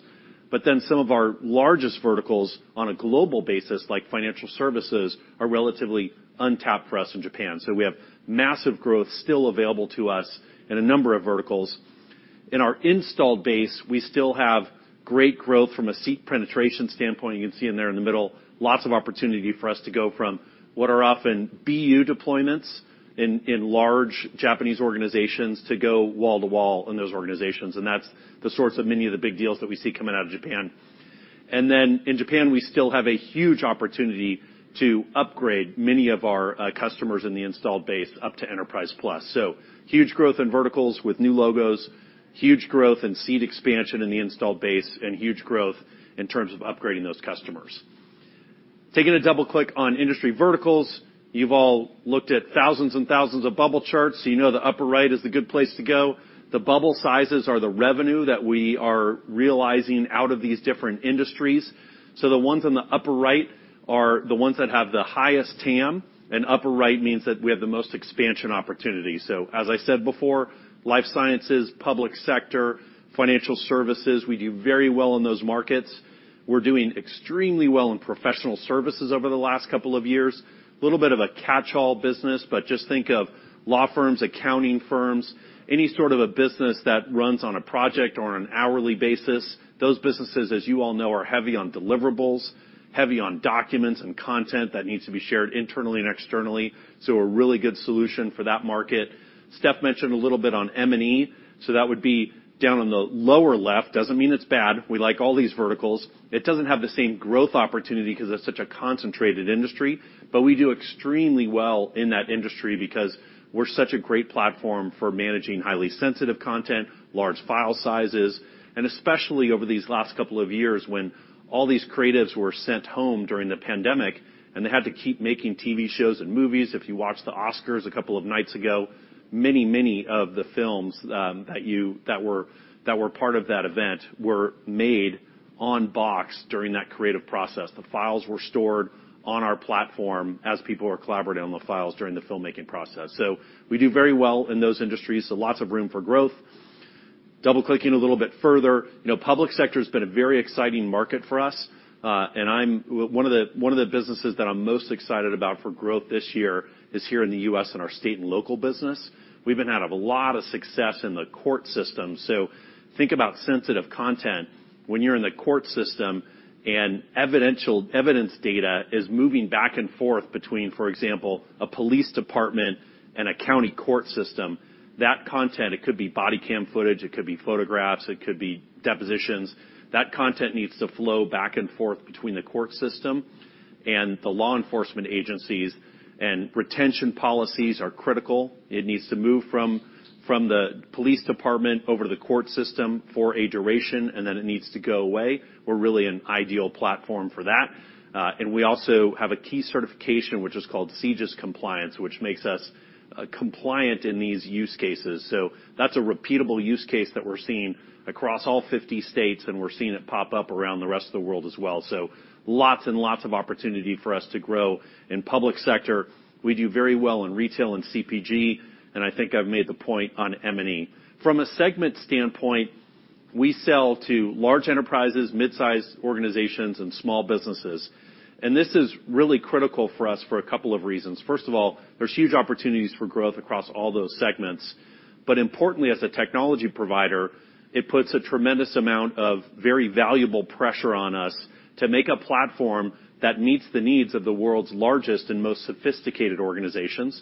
So if we can deliver on the security and the integration and the governance requirements of the world's largest financial services institutions, government agencies, media and entertainment organizations, then we're probably going to meet the needs of the world's smallest companies like my dad's furniture store. But so we have to be able to deliver on those on the most complex of features to support those large enterprise clients, but we have to do it in a way that is easy to use so that SMBs can use it.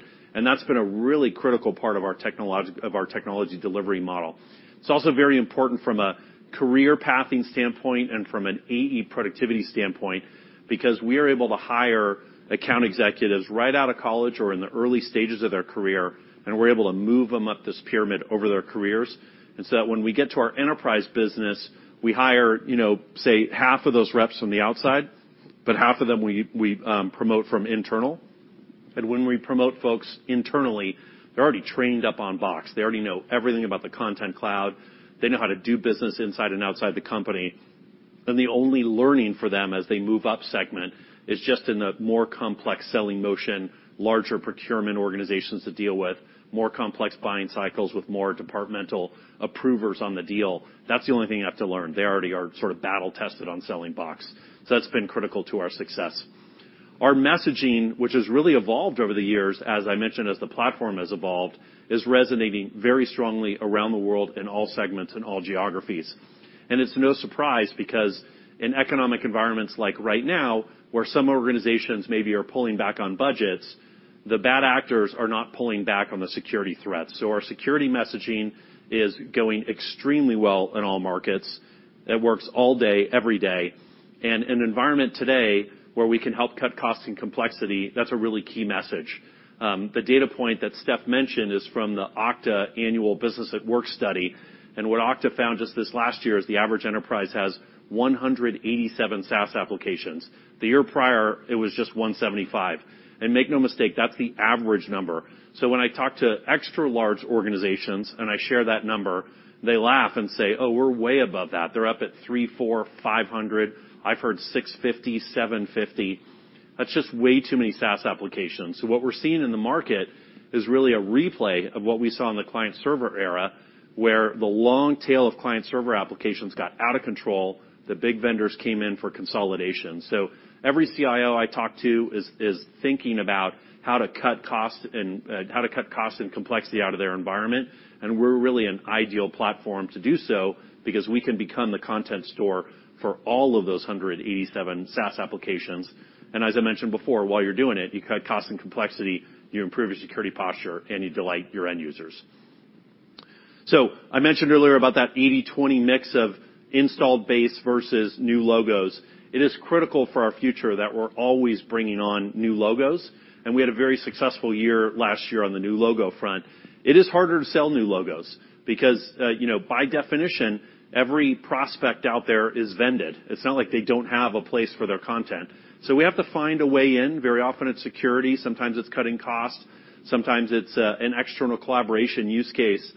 Because it's harder, our sellers sometimes will, take a run at a new logo, and then they'll flip back to their installed accounts. We put a program in place last year to have some very, very intense focus on a named list of about 3,000 of the world's largest customers, sort of lighthouse accounts that we set up as must-wins. This program was phenomenally successful. We closed over 60 net new logos from this list. As you understand this selling motion of ours of land, adopt, expand, these are the logos that are gonna become our $200, $500, and $1 million accounts in the future because we were able to bring them on the platform last year. Once we bring those customers on the platform, we make them wildly successful, and we get them to grow and grow and grow. In the two blue boxes there, you see the number of seats that we've sold, and then we have this great expansion opportunity in that installed base, which is the 7x opportunity. There's the rest of the world that's available to us, all those other accounts that are that 45x growth opportunity in those new logos. We're rerunning that program again this year. It's going to be even more successful than it was in the prior year. Our partner ecosystem is really critical to our success. We have 3 types of partners. We have our ISV partners. You've heard today about the 1,500 pre-built integrations. I've kind of bucketed 2 partner types on the right, both resellers and SIs. As the platform has continued to grow and become more complex, and we're supporting more complex workflows, more complex use cases, that really creates more opportunity for that SI ecosystem to do work with us. Because to make no mistake, SIs, they don't like just doing implementation projects. The way that they do big SOWs is when there's major integration work to be done, and that's become a very exciting area for us. Really more importantly is when there's major business process change. Think about, for example, electronic signature. When we are reworking a full contract lifecycle that includes the way contracts sort of or quotes move through a quoting engine, go out to the customer, get signed, and come back. These are major workflows, and that creates great partnering opportunities for us with our SI ecosystem. To give you a few examples of what those deals look like, we closed last year a large deal with a U.S. financial services organization along with our partner IBM. This was a big security use case, and it also includes retiring a lot of legacy file shares. In Europe, we closed a deal with a multinational logistics company, and this one is a really exciting trend that we're starting to see repeat itself over and over and over again. This is a customer that's been on SAP on-premise for over a decade, and they're migrating to SAP's new cloud offering, which, by the way, every SAP customer will do over time. Along with doing so, they had to retire their legacy ECM tool that was integrated with SAP. So they had an old ECM implementation that housed all the unstructured content and documents that were associated with their usage of SAP. So they had this choice to make. We have to move from SAP on-prem to SAP Cloud, but we don't have to move this legacy ECM thing. But we have to move to the cloud. So we might as well migrate to a modern, multi-tenant, born in the cloud, pure cloud, content cloud. So that's what they did. We have a partner called VersaFile that is that integration piece between us and SAP. And we are now going to be the content store for this massive SAP implementation in the cloud. And we're seeing that one repeat over and over and over again. And then I think I covered the court system one in public sector. That's a super repeatable use case that we're going to be doing more and more of. So we're continuing to invest in our sales force. We're going to be increasing our sales capacity so we can support pipe gen efforts. That's really critical for us in this environment. Our salespeople in the current environment really need to be supercharged as pipeline generators. We need more pipeline entering months and quarters in this environment that we did in the prior environment. Enterprise Plus, I think we've covered quite nicely here today, but that's really been a big growth lever for us, and we're going to continue to bring new customers on Enterprise Plus and to upgrade more and more of our customers in the installed base. And then we're going to continue our investment in enabling our salespeople so we can drive higher levels of productivity per head and so we can shorten ramp times of our new hires. So to wrap things up, so we're all about that land, adopt, expand, and retain motion. We'll continue to focus on expanding end users and use cases, driving our customers up into the higher price plan tiers, and to improve retention. And with that, I will hand over to Dylan, who will talk about our financial strategy.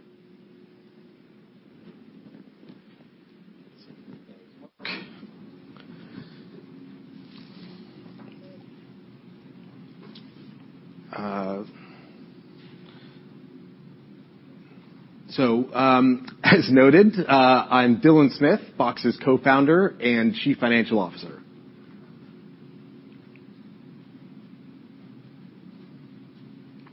So far today, you've heard how our Content Cloud is evolving to address our massive market opportunity and how we're delivering full value of Box's platform to our customers.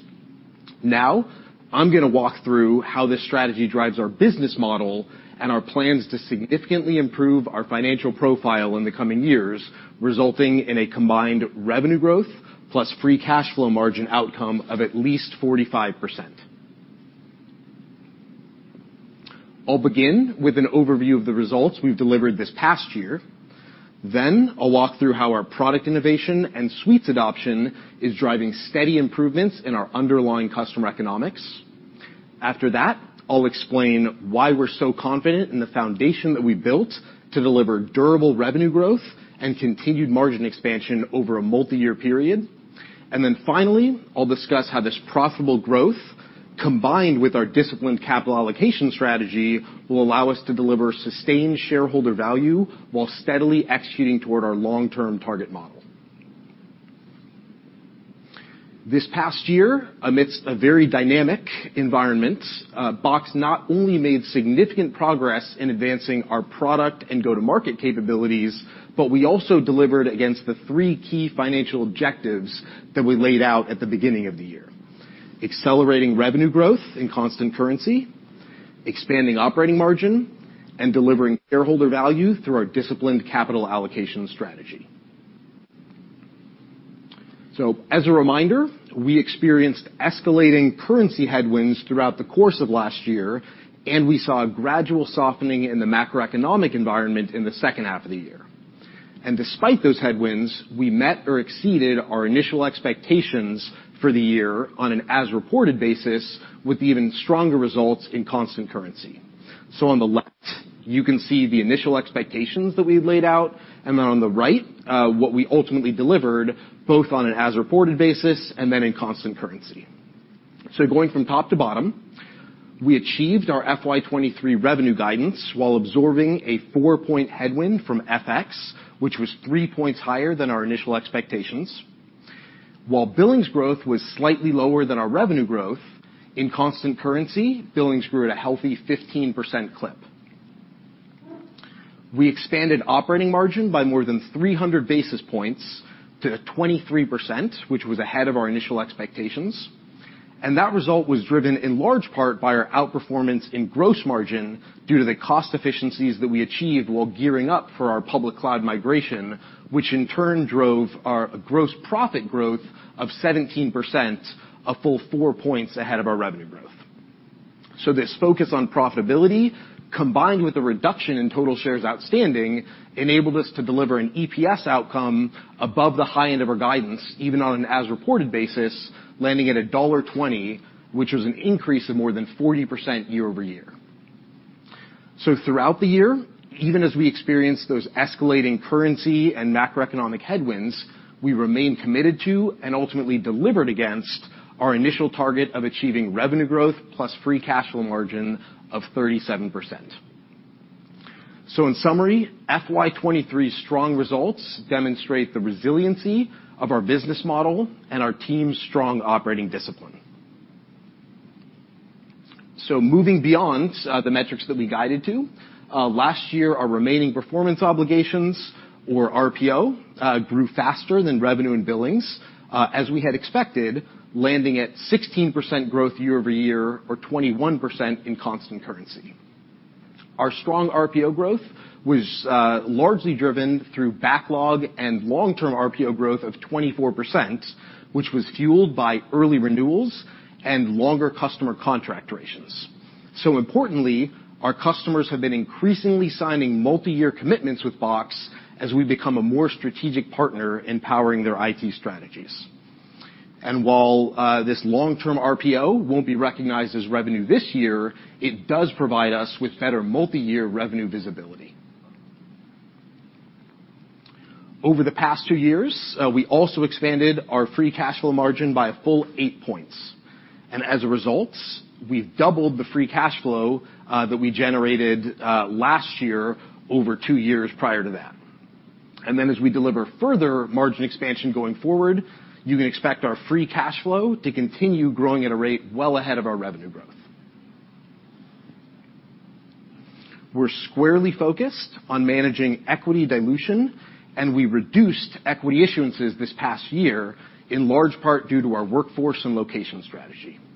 At the same time, our strong and increasing free cash flow generation enables a robust share repurchase program, which is a key component of our capital allocation strategy. As a result of these 2 initiatives, we're able to reduce total shares outstanding by more than 3% this past year. Going forward, you can expect to see us continuing to gradually reduce total shares outstanding on an annual basis. Putting it all together, as I mentioned earlier, our operating discipline allowed us to navigate macroeconomic and currency headwinds and to deliver against our rule of commitment of 37% last year, which we had raised from 35% at the start of the year. This demonstrates our ability to deliver profitable growth and marks the 3rd consecutive year that we met or exceeded our commitment to significantly improving our financial profile. You've already heard a lot about how Suites has been embraced by our customers and how that's leading to higher value use cases. Now, I'm gonna dive into how our customer and revenue base have been evolving as a result. The value that we've been adding to our Content Cloud overall, and Suites adoption in particular, have been critical drivers of the improvements that we've seen in our overall customer economics. We'll compare the economics of Suites customers with non-Suites customers in just a bit. For now, we're gonna look at the economics of our customer base as a whole. Going from left to right, as of the end of this past year, we now have roughly 1,650 customers paying us at least $100,000 annually, which is up 16% year-over-year. As Steph outlined, we've seen an increase in price per seat of 18% since we launched Suites, including 5% this past year. While the current macroeconomic environment has been putting pressure on our seat expansion rates, our pricing power has remained resilient and has continued to improve throughout the past year.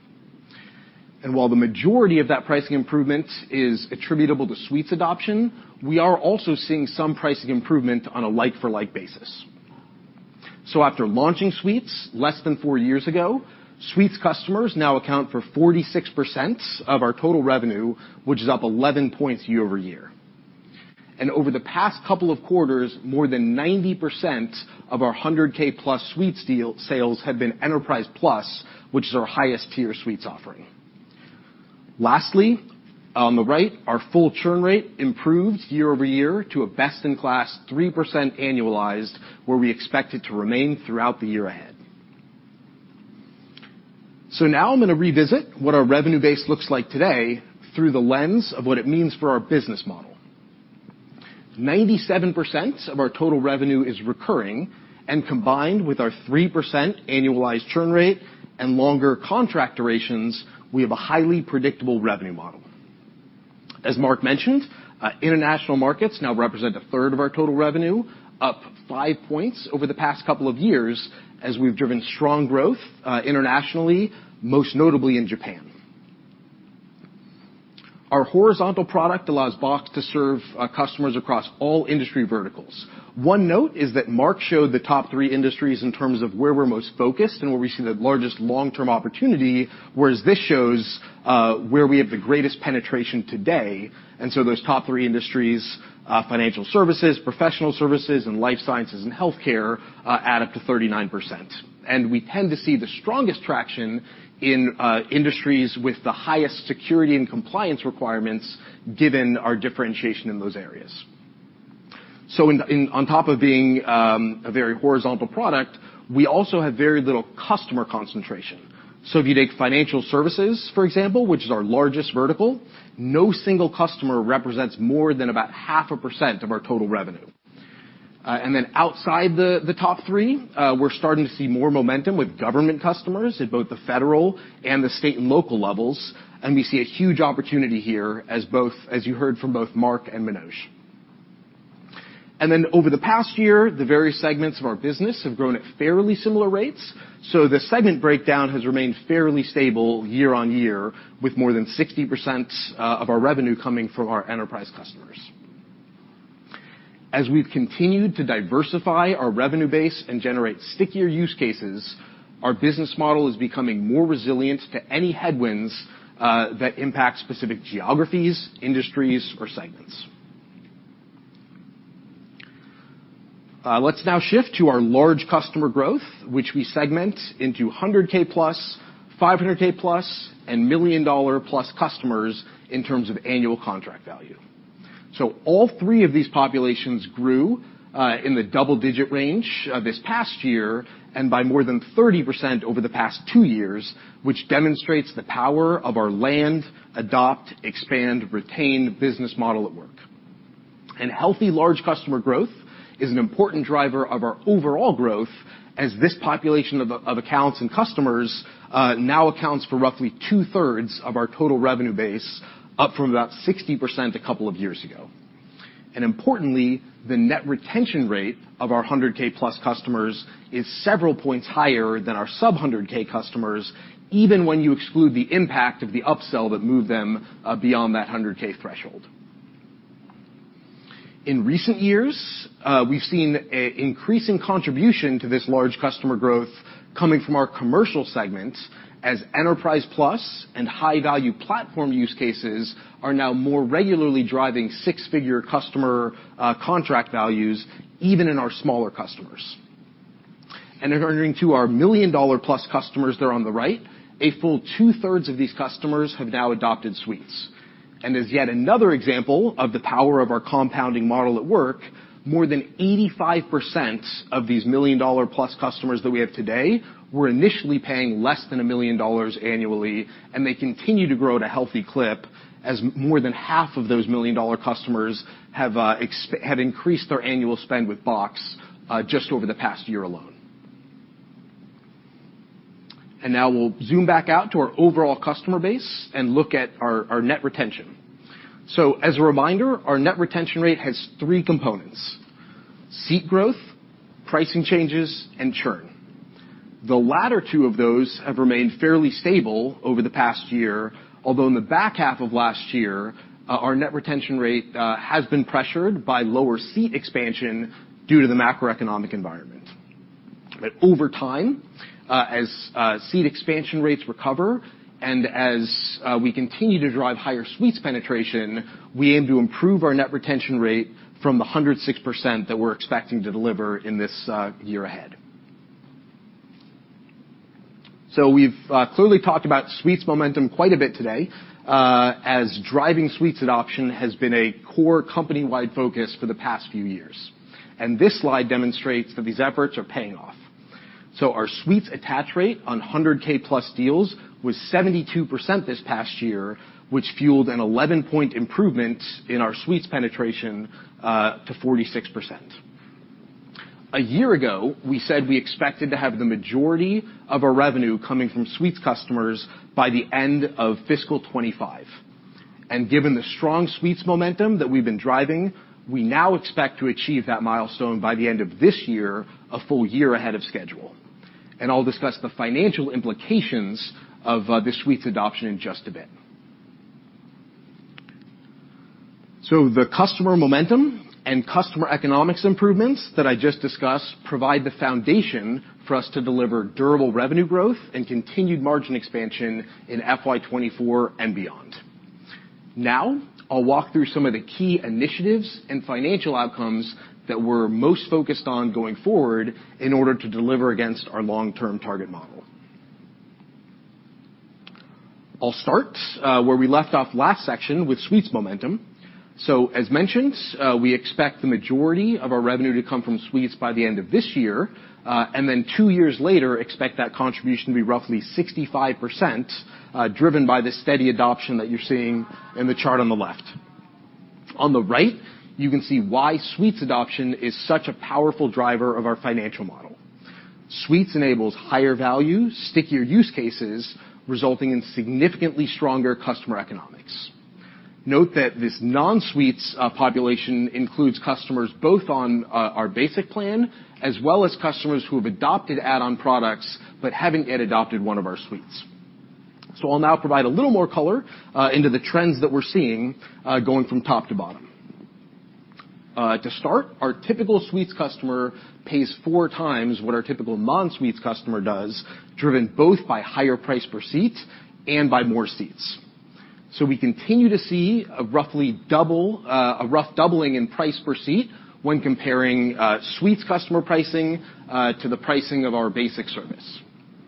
As suites enable more high-value use cases, that leads to much broader deployments as well. Next, this higher pricing translates directly into higher gross margin for suites customers, roughly 10 points higher than for non-suites customers. While the majority of our future gross margin expansion will come from the impact of our public cloud strategy and more efficient service delivery, we also expect to see continued gross margin tailwinds coming from suites adoption. While our suites customers aren't immune to seat expansion pressures that we've seen in the current environment, they continue to generate stronger seat expansion rates and stronger retention rates, resulting in a net retention rate that's 7 points higher than our non-suites customers. I'd note that this analysis excludes customers who move into or out of suites during this past year in order to provide a normalized comparison of our customer economics. That difference in the relative customer economics of these customer types means that as we migrate more and more customers into suites, that mix shift will lead to an even stronger financial profile over time.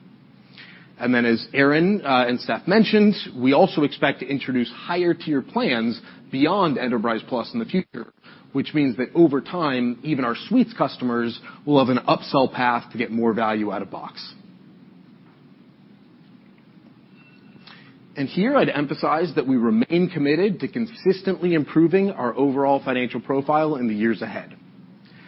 As we've discussed, this year's rule of outcome will be impacted by lower revenue growth expectations due to the challenging macroeconomic environment, in addition to currency related headwinds of roughly 400 basis points. Beyond FY 2024, we expect to steadily improve our financial profile with an emphasis on margin expansion, resulting in generating a rule of outcome of 40%-42% in FY25, 42%-44% in FY26, and at least 45% longer term. While we expect the majority of this improvement to come from margin expansion, the product innovation, sales motion optimizations, and sales capacity that we've put in place set the stage for us to re-accelerate growth from the levels that we expect this year as the macroeconomic environment begins to recover. Regardless of when that happens, we're committed to achieving this rule of trajectory. As we've noted, our free cash flow margin expansion will be a key driver of those rule of improvements over the next few years. As we expand our free cash flow margin beyond the 24% that we delivered this past year, we expect to generate a free cash flow compounded annual growth rate of 20% over the next 3 years, and we're on track to deliver against the commitment we made last year to generate a 25%-30% free cash flow CAGR from FY22 to FY25. You can expect our free cash flow margin and our non-GAAP operating margin to follow a similar trajectory in the coming years, with our free cash flow margin coming in slightly higher due to working capital dynamics. Both of these key profitability measures will benefit from our public cloud migration as capital lease payments and data center expenses wind down throughout the year. Now I'll dive a bit deeper into operating margin, where we expect to expand these margins by roughly 10 points versus last year's result to deliver a long-term operating margin of 32%-35%. We think about this long-term horizon as 3 to 5 years out from our current fiscal year. We've created a strong foundation to deliver profitable growth, and we're committed to driving operating leverage across the business. As you can see on the left, we expect to deliver nearly half of this operating margin improvement through gross margin expansion. Our public cloud strategy is a key driver of our confidence in this continued gross margin expansion, which I'll dive into in just a bit. As we mentioned, we also expect continued Suites momentum and product innovation overall to fuel further pricing improvements, which would be tailwinds to our gross margin profile. Turning to some of the other key initiatives that we'll be focused on in the coming years, one of the big ones is around advancing our workforce and location strategy. Over the past 3 years, the majority of our headcount growth has been in Poland. That's a site we launched 2.5 years ago, and which now accounts for 10% of our total employees. Over the next 3 years, we expect to more than double the percentage of our employees who are in low-cost locations, and we'll be evaluating other locations over time to expand our available talent pools and to drive additional leverage. The impact from our workforce and location strategy is most pronounced in our R&D teams, and we're building out centers of excellence in Poland for several G&A functions as well. We've really built strong cost discipline into the fabric of how we run the company, and we'll continue to drive efficiencies across other categories of spend. That's everything from our external labor strategy to systems automation to optimizing our real estate footprint. On the go-to-market or sales and marketing efficiency side, there's a lot we're doing in terms of really focusing where we put our investment dollars. We do expect to improve our sales force productivity over time, both as a result of Suites and that more efficient sale, as well as our approach to really targeting our investment dollars in the most productive segments of our business. We've also been seeing a higher ROI from our marketing programs, especially and in large part due to the investments that we made a few years ago in driving more efficient digital channels. Finally, we expect to see some natural business model leverage as we continue to scale our highly profitable renewal base. All 5 of these initiatives are well underway and already delivering bottom-line improvements, which is a big reason that we're so confident that we'll be able to generate further leverage as we execute against our long-term operating margin target. Turning to gross margin expansion. First, as a reminder, in the first half of this current fiscal year, we'll see duplicative expenses peak before winding down the servers that we manage. We expect to deliver a gross margin of roughly 78% in the back half of this year and then expand from there. To highlight just a few of the benefits that we're already seeing from our public cloud strategy, which we expect to more fully realize starting next year. First, this strategy allows us to rapidly scale our infrastructure and deploy services wherever and whenever they're needed to match customer needs, and that minimizes unused server capacity. Running fully in the public cloud also simplifies our internal operations and allows us to shift our engineering and operations team's time away from managing servers and toward delivering more product innovation for our customers. We'll be able to do this with very compelling unit economics on par with or more efficiently than we would be able to do in managing our own infrastructure. Finally, this strategy enables us to tap into the billions of dollars of R&D investments that our partners have made in various content services and other capabilities. The current wave of AI innovation is just the most recent example of how we'll be able to seamlessly integrate and deliver a variety of new technologies to our customers as they emerge. Based on the efficiencies that we've been able to deliver over the past year, we now have even more conviction in the financial and operational benefits that this strategy will yield going forward. We feel confident that by steadily improving our financial profile, combined with our focus on prudent capital allocation, that we're well-positioned to deliver sustained long-term shareholder value. Ultimately, we think about our capital allocation strategy in terms of what will deliver the most value to our shareholders. This past year, our business generated roughly $240 million in free cash flow, which, as we mentioned previously, we expect to compound at a roughly 20% rate annually for the next 3 years. We plan to use this strong balance sheet and increasing free cash flow generation in part to accelerate our product roadmap via a disciplined and targeted M&A. Box Sign, as we had noted, is a great example of this, which allowed us to deliver that innovation to customers in just 6 months. We view M&A as an important lever for us to rapidly advance some key and especially some of our emerging product areas around things like workflow, content analytics, and AI. From a balance sheet point of view, we ended this past year with $460 million in cash and short-term investments, and we had roughly $140 million of remaining buyback capacity under our prior authorization. In the year ahead, you can expect us to use the majority of our free cash flow generation to execute a robust share repurchase program. Combined with the focus on equity dilution that I mentioned earlier, we have a clear path to consistently reduce total shares outstanding over time. Finally, while stock-based compensation is a 4-year lagging indicator of our equity practices, we're committed to reducing our stock-based compensation as a percentage of revenue in the coming years as well. Putting it all together, executing against the Content Cloud strategy that we've outlined today sets the stage for us to deliver durable revenue growth and significant operating margin expansion over a multi-year period. I'll now walk through our long-term target model from top to bottom. Starting with revenue growth plus free cash flow margin, as mentioned, we expect to deliver a combined result of at least 45% 3 to 5 years from now. As we outlined earlier, those rule of improvements should be fairly consistent in the coming years in constant currency. On the top line, the strong momentum we're seeing in our underlying growth drivers and customer economics will enable us to deliver a steady state double-digit growth rate in the 10%-15% range. We will remain laser-focused on delivering profitable growth. As outlined previously, we expect to deliver leverage across all line items of the P&L, and most notably, we expect overall gross margin to be in the 80%-82% range, with subscription gross margin 2 to 3 points higher.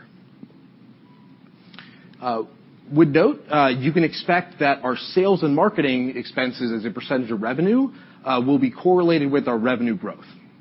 If we're growing at the higher end of our revenue growth range that we've outlined here, you can expect sales and marketing spends to likely be at the higher end as well, and vice versa. And then finally, on the bottom line, we expect our long-term operating margin to be in the 32 to 35% range. Box is well positioned to capture a growing portion of this massive market opportunity in front of us. And as we execute against this opportunity, we're committed to driving meaningful improvements in our financial profile from top to bottom. So to recap what you heard from me today, last year, we demonstrated the resiliency of our business model as we delivered strong financial results despite a challenging macroeconomic environment. Our overall customer economics have been steadily improving as we move more and more customers to higher value, stickier use cases through Suites adoption.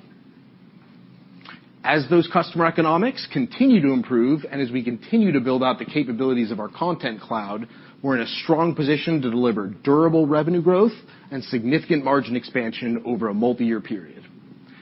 And as our financial profile continues to improve while we execute a disciplined capital allocation strategy, we have a clear framework to deliver sustained shareholder value. And with that, I will turn it back to Aaron for closing commentary before we open it up for questions.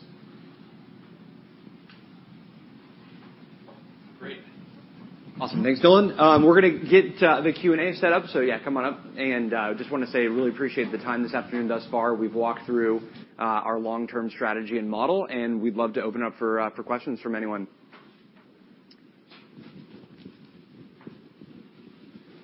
Come on up. Yeah. Just getting a water.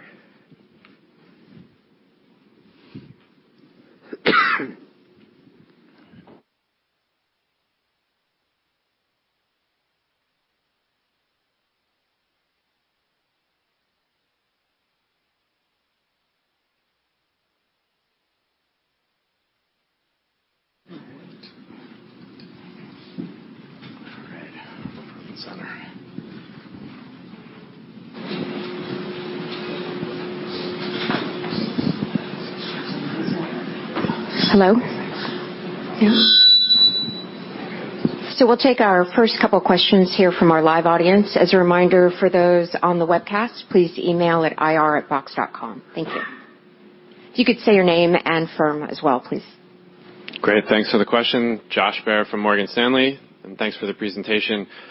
Just wondering in the context of your long-term growth and margin targets, how we should think about AI embedded in your future outlook. Sure. So it's certainly, I think the long-term strategy embeds a tremendous amount of innovation in general that we'll be driving. You saw a little bit of a preview of that from Diego's presentation. That's frankly a kind of 12 to 18 month look at the product roadmap. We obviously have a bunch of internal planning that goes farther than that, but I would say AI really gets embedded into many of the capabilities within the product.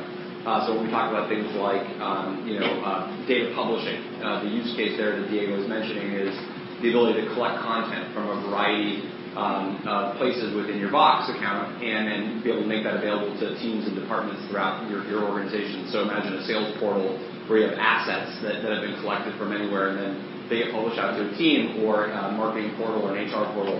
Well, AI would be something that would be embedded in that capability that would serve up the exact right content that somebody was looking for, maybe an answer to a question based on the data within it. That just really makes those types of publishing features more powerful. So you can kind of go product by product and get examples of how we intend to use AI to be really embedded within the product. And then, I think because of the consumption nature of the underlying AI models, we're still working through the best ways to commercialize the actual kind of unit volumes dynamic of the AI consumption. So that's something that we're still working through, but we would expect to make sure that it is either kind of within the gross margin expectations that we've laid out, or even more additive if we charge additional have additional pricing tiers for that functionality. I guess also just wondering, is a contribution from AI within your long-term targets? It's so hard to kind of specify AI-specific impact. So I would say we look at our overall roadmap and the TAM that we're going after, and again, AI really becomes a differentiating capability embedded into the categories that we're going after. So it helps us serve security use cases. It helps us serve content publishing use cases. It helps us differentiate against legacy ECM vendors. It's not something that we necessarily think about as we can make X amount of money because of AI directly. We still might end up charging for some components of it, but the way we really kind of think about that is still embedded within the existing product areas that we're going after. And just to build on that, so you could think about us as introducing a higher tier plan, certainly within the time frame contemplated in our longer term model, but there's nothing explicitly dedicated in terms of the assumptions we're making around AI revenue that we're generating. So similarly, we would say the same thing for most of our products that we don't monetize separately, where it's all baked into the suites and pricing impacts that we expect to see over time. That's helpful. Thank you.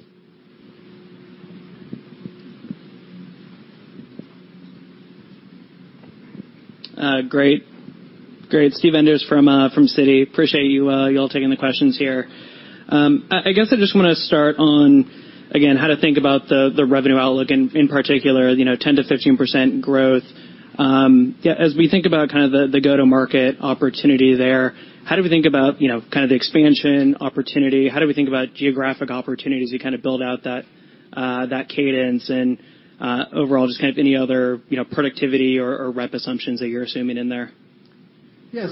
Well, I can start there I would say, again, steady state, we would expect to see that more historically normal kind of 50-50 contribution to our growth between seats and pricing. And while we do expect international contribution to our total revenue to gradually improve over time, would say that based on the market opportunity that we have available, that's certainly an area of upside, as we don't want to bake in, kind of a strong performance from areas that are just showing green shoots today. So, call it kind of business as usual in terms of what's baked in there. And then in terms of sales force productivity, as mentioned, we do expect to drive incremental improvements in sales force productivity over time, particularly once we're in a more normalized macroeconomic environment. Okay, that's helpful. And then maybe going back to the AI category and talking about that a little bit more, I guess, how do you think about what gives Box the right to win within the categories you're going after for AI and how you're embedding those use cases for customers? Yeah, maybe I'll provide just the high level, and then Diego, if you want to build on it. But I think when we look at AI, again, we kind of see really the kind of two big components that we think are very strategically aligned to our situation. So one, AI thrives on data, and it's only useful if it has lots of data to work off of. I think the sort of what we're seeing today with a lot of the innovation is this idea of you take a prompt, maybe a one sentence, question, you give it to the large language model and it spits something out. That's largely undifferentiated because the prompt coming in is really just from the end user. So that could come from a chat interface or a search engine or whatnot. The real differentiation is when the prompt itself is existing data that an enterprise has. And again, that data is inside Box. So we think we're starting out from a really strong position of strength because of how much data is inside of our platform. So that means you can already prompt the AI models with an existing proprietary asset that otherwise would be very hard for that model to have access to. And the second big strategic advantage is the fact that we're platform neutral. So we've got great relationships with basically every single major AI provider, whether that's the hyperscalers or the new startups that are emerging. And we always take a platform neutral approach to our innovation so we can plug into the AI models wherever they come from. And so we think that gives us a very, very strong differentiating set of characteristics for our approach to AI. And then when you kind of layer in then the product value proposition, that's where it gets extremely exciting. So, Diego, I don't know if you want to just double under. There's one particular point. It's not only about being able to work with everybody, but the specialization that we expect to see in the market from the providers of technology in this case is going to make some platform be better for search-oriented AI, another platform better for another application of AI. And we don't have to use only one provider. We can work with all of them, which these individual providers of technology cannot do that because they're married to themselves. Basically, Google would do Google, AWS would do AWS, Microsoft would do Microsoft. We can do all of them. And also the independent ones that Aaron was referring to.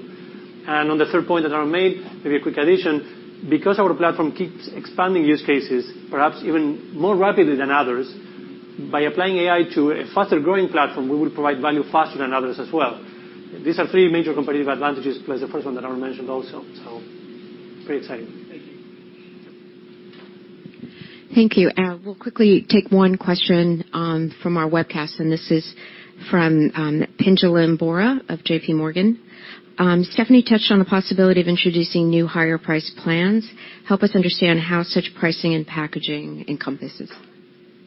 Yeah. I don't know if you want to just go through the full pricing packaging philosophy and then when we would maybe introduce another plan. Hopefully that hits the question. For sure. So, as I mentioned, we really do look at sort of three primary vectors, and we have a pricing and packaging team that looks at this very closely. One, the product innovation, so whether or not there's enough differentiation and value realized where we know that the customers are saying, we really want this and we think that it'll realize more value for them much more quickly if we integrate it as part of the package, because what we're trying to do is ensure they leverage the entire platform. And so we look very closely at the innovation, so that's a lot of the work that Diego and the team are leading. We then look at whether or not we've capped out at all, and as you saw from Mark's slides, we've still got tremendous upside and opportunity to take many of our install base customers to Enterprise Plus, and that's something that we work on day in, day out across all of our geographies. Whenever that time comes when we think there's an opportunity for us to again upgrade to the next plan, we look at that very closely. And then the third element is really just customer demand. And we did see this obviously with Sign. There was a real desire with a number of the products that we added into the new plan that customers wanted to realize value very, very quickly. They were prepared to pay for it. It was a differentiator for them. It was going to allow them to save money elsewhere. And so we look very much and take customer feedback into consideration through our advisory boards and a number of other avenues. Yeah, and just on the first component that Steph said around differentiation, I think I would point to, as we go deeper in areas like workflow, that starts to fragment out into kind of subcategories that we'll be able to innovate on. Manoj's sort of high-level view of where we're taking security, compliance, data governance. There's sub-markets within there that have some very advanced features that we're excited about. So as we continue to go deep in our three core pillars, you'll see areas where we can either take an existing feature set and add sort of additional value in an existing product that we think makes sense to charge for, or there'll be net new product categories that we'll expand into that will sort of drive the creation of future plans. Eric Super here with JMP. A few things. First off, just on the stock comp, I'm curious if there's a target percentage that you would expect that to come down to as a percentage of revenue. And then on the AI, can you just clarify what aspect of that is organic? Are you using the algorithms from the hyperscalers, and then your value is that it's retained within your cloud? Or how much of the software there is actually developed by Box? And what do you do if content is on premise at the customer? Is that still something that you can apply your AI to? I can start with the stock-based comp question. We don't have a specific number out there for the longer term target, largely because there's some components that drive stock-based compensation that we don't directly control. So really our philosophy and approach is we are laser focused on managing both equity dilution. So that's what we discuss and really focus on and are held accountable to by ourselves, our board, our compensation committee, and as we've talked about and as you've seen, also very focused on returning capital to shareholders through our share repurchase program. So that's really the thing that we're most near-term focused on. Certainly the natural result of those two things, or I guess in particular the equity dilution issuances combined with everything we're doing to scale and build out the company in lower cost locations is what gives us the confidence that we're able to bring that down consistently over time. It's just harder to put a specific number on that because of some of the other factors that go into it. And on the AI front, the way to think about it is there's sort of model developers. Sometimes there's new startups, sometimes larger startups like OpenAI. Oftentimes those models are running within the hyperscalers themselves. So, everybody is familiar with the Microsoft OpenAI partnership, as well as the development of models from the hyperscalers themselves. You've seen that today with Google's announcements. Basically, they all produce APIs where you're able to kind of interact with those models via typical kind of cloud service APIs. we build an abstraction layer that connects up to those various APIs. And then the power of our platform is that we have security, governance, lifecycle management, data permissions, that then can hook into that abstraction layer. So, the really, really hard software that you have to build or work with as an enterprise is actually how do you manage the data? How do you orchestrate the flow of that information? How do you make sure it gets sent back and forth, to an AI provider? How do you enable the exact right permission level of who has access to what? So that's all the value, that has to get built out, and that's what our Content Cloud delivers. And then plugging into the AI models themselves is that abstraction layer, where we will also add a tremendous amount of value. In terms of the on-premises environments, we won't plug into a customer's on-premises environment other than to migrate the data that they might have in a legacy network file share and then move that into Box so they can take advantage of this AI. But I'd actually say AI becomes another catalyst where customers are going to have to really rethink that on-prem model of data management. And if you go back just one more small kind of academic point on this topic, if you kind of go back to that fragmented ecosystem of data, you imagine a customer has network file shares or an on-prem document management system as well as cloud tools that maybe are fragmented. That's an architecture that is nearly impossible to effectively bring AI to because the data would be so distributed across too many different systems, all with likely competing permission models. So you'd never be able to have an AI model that would train against all of that because you'd be having data leakage in your AI model at all times. And so that would become a huge privacy issue for any enterprise if they were sort of working off of this fragmented set of content tools. So we think that's another reason why companies will move their data into Box and ultimately leverage a modern Content Cloud for that use case. Hi. Thank you for this. A lot of good content here. Tom Blakey from KeyBank. The first question is for Dylan. You mentioned confidence in the increasing those longer-term targets, looking out to 45% rule of in the long-term target. But you also mentioned, I think, the confidence was based on maybe different growth outlooks. Could you maybe talk to us about any type of stress testing you could do? How low could growth go, type of thing, relative to hitting those targets? My first question. Yeah, so I would say, certainly very confident in delivering against that combined outcome. And that's why we gave the range in terms of the revenue growth expectations.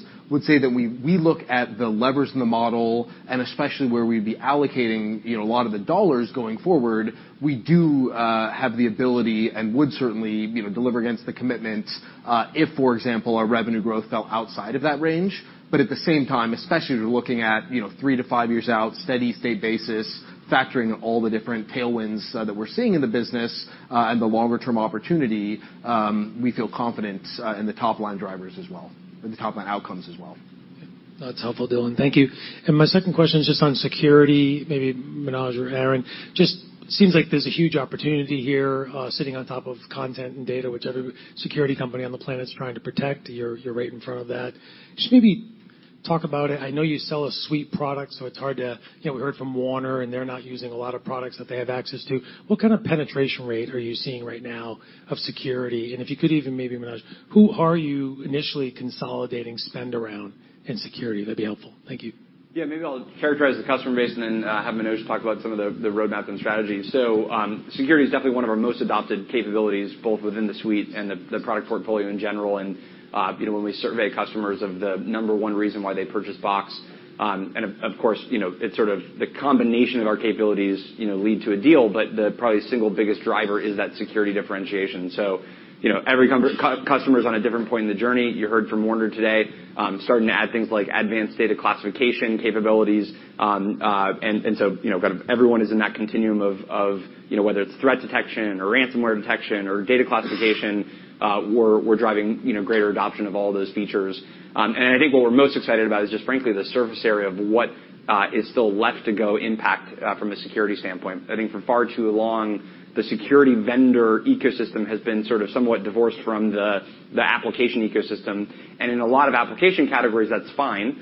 But for something like content, where fundamentally content moves around, it gets accessed by different people, you really don't have the ability to sort of separate security from the content provider if you truly wanna have a real robust way of protecting your content. And that's what we get excited about in this space. So Manoj, I don't know if you wanna kind of touch on some of that, where that goes next. No, that's perfect. Yeah. I think, as Aaron mentioned, our sort of philosophy around security is, bolt on security onto the content. That's really where our focus is. And when you think about sort of the security ecosystem, a lot of the vendors are focused on a bunch of other steps of the kill chain, security kill chain, so to speak, right? But we squarely focus on the content front. And as long as sort of, the content continues to grow, sort of our opportunity to sort of deliver outcomes around content continue to grow, right?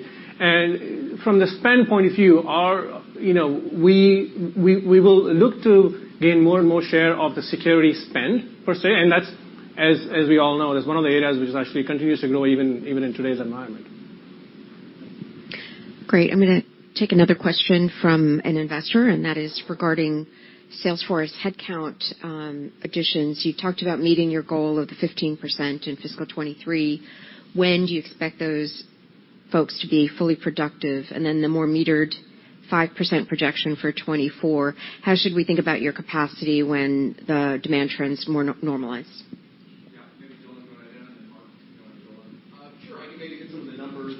Mark talk through the approach and things like that. So we expect that 15% growth in the sales force to become fully ramped throughout the course of this year. As a reminder, we tend to see reps become fully productive and ramped in roughly 6 months in our commercial business, or like 9 to 12 months in our enterprise segment. And I would say that so it does have a lagging impact in terms of when that capacity is fully ramped by roughly a year or so. And then at the same time, I would also add that steady state, we do expect our sales force growth to be slightly lower than our overall revenue growth, as it's gonna be pretty closely correlated, we would expect. But as mentioned, we do expect to be able to drive some incremental improvements in our sales force productivity over time.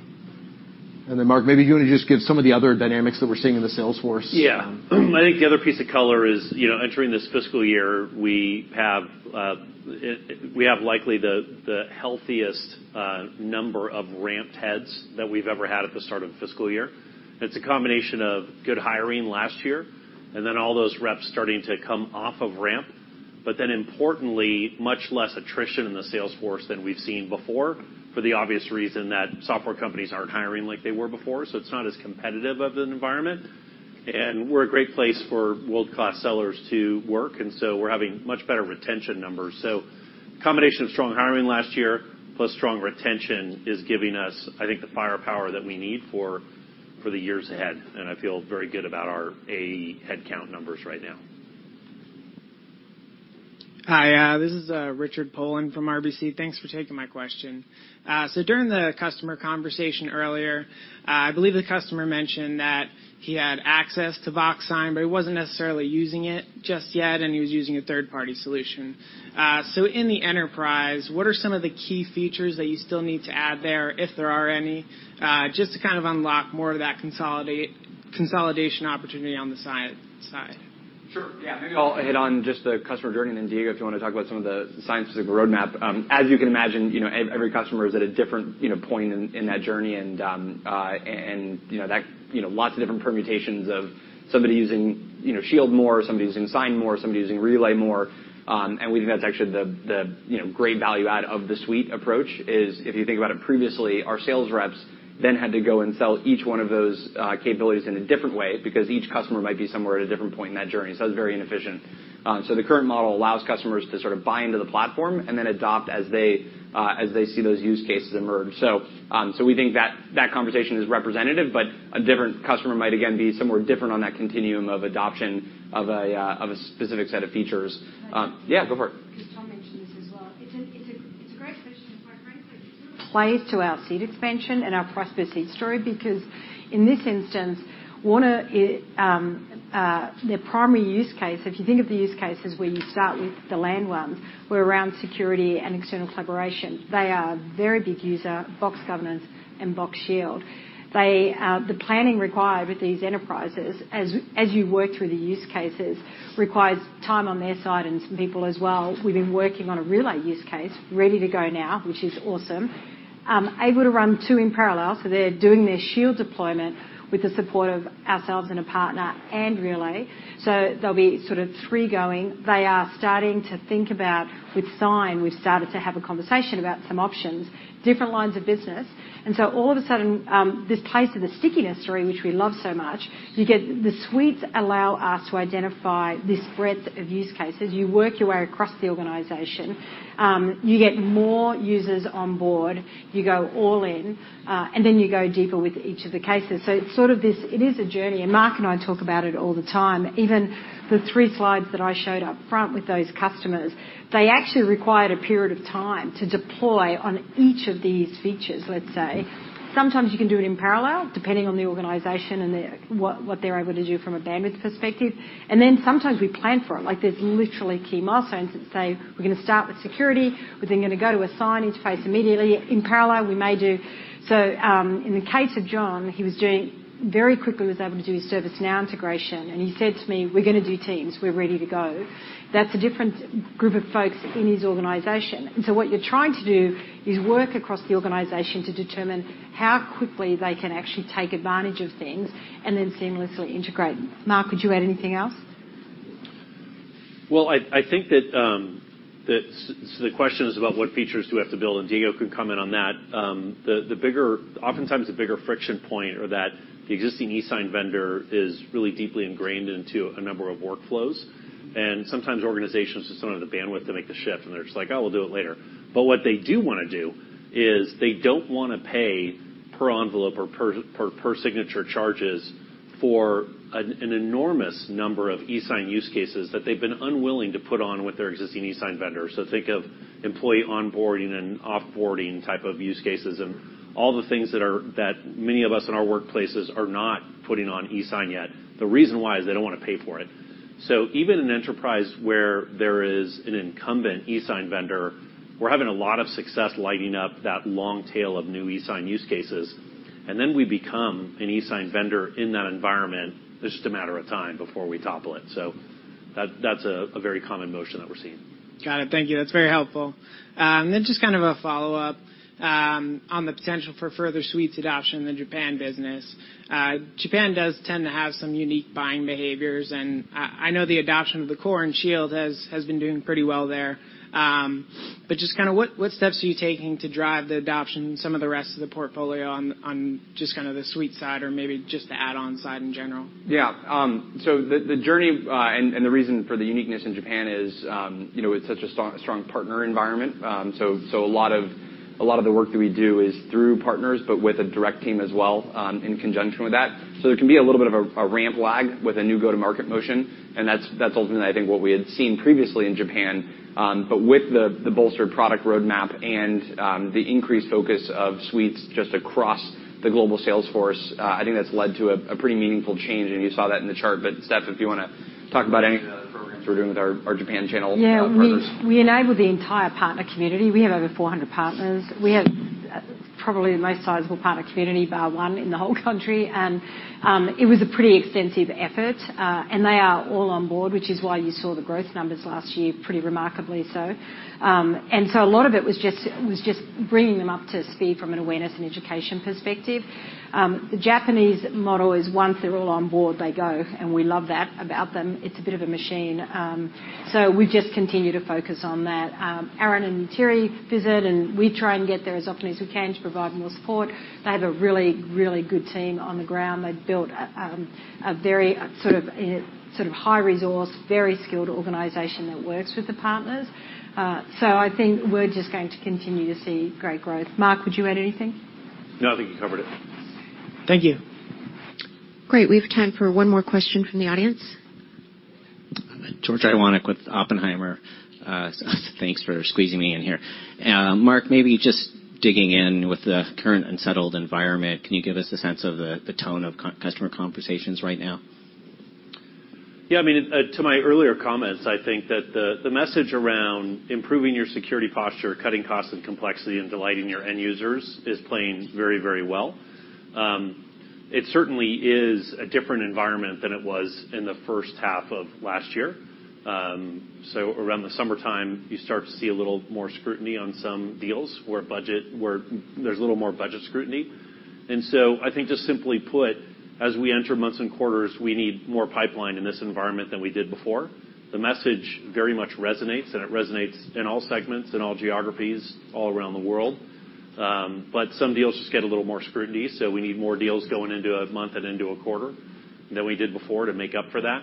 And that's really the way I would state it. I hope it answers the question. But it's certainly a tighter budget environment than we saw before, but one where I think our message really stands out. All right. And Aaron, maybe double-clicking on the M&A commentary, is this something that should we still look at this as tuck-ins, or would you consider maybe something bigger, especially with, the opportunity with AI?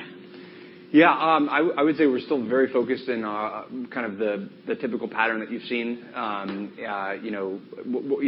on the size that you kind of have a threshold at, we kind of consider it more tuck-in oriented, very strong team, clear technology fit, and something that is very capital efficient.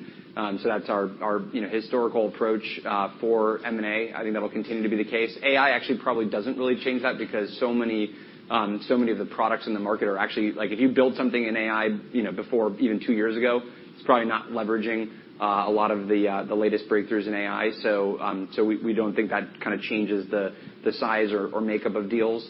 But we're really, really judicious on the kinds of things that we bring on because the sanctity of the platform is so important. And so, we are more attracted to products and technology that we can fit into the platform very quickly and then make it available to our customers. And so right now, for instance, a lot of the AI effort is actually organic, in-house, as an example. Thank you. Yeah, thanks. Awesome. Well, appreciate all the great questions. We're obviously, here, for more questions for anybody that reaches out, and really appreciate the time today and walking through our long-term model. We're obviously incredibly passionate and excited about the opportunity ahead. So looking forward to spending more time with you all. Great.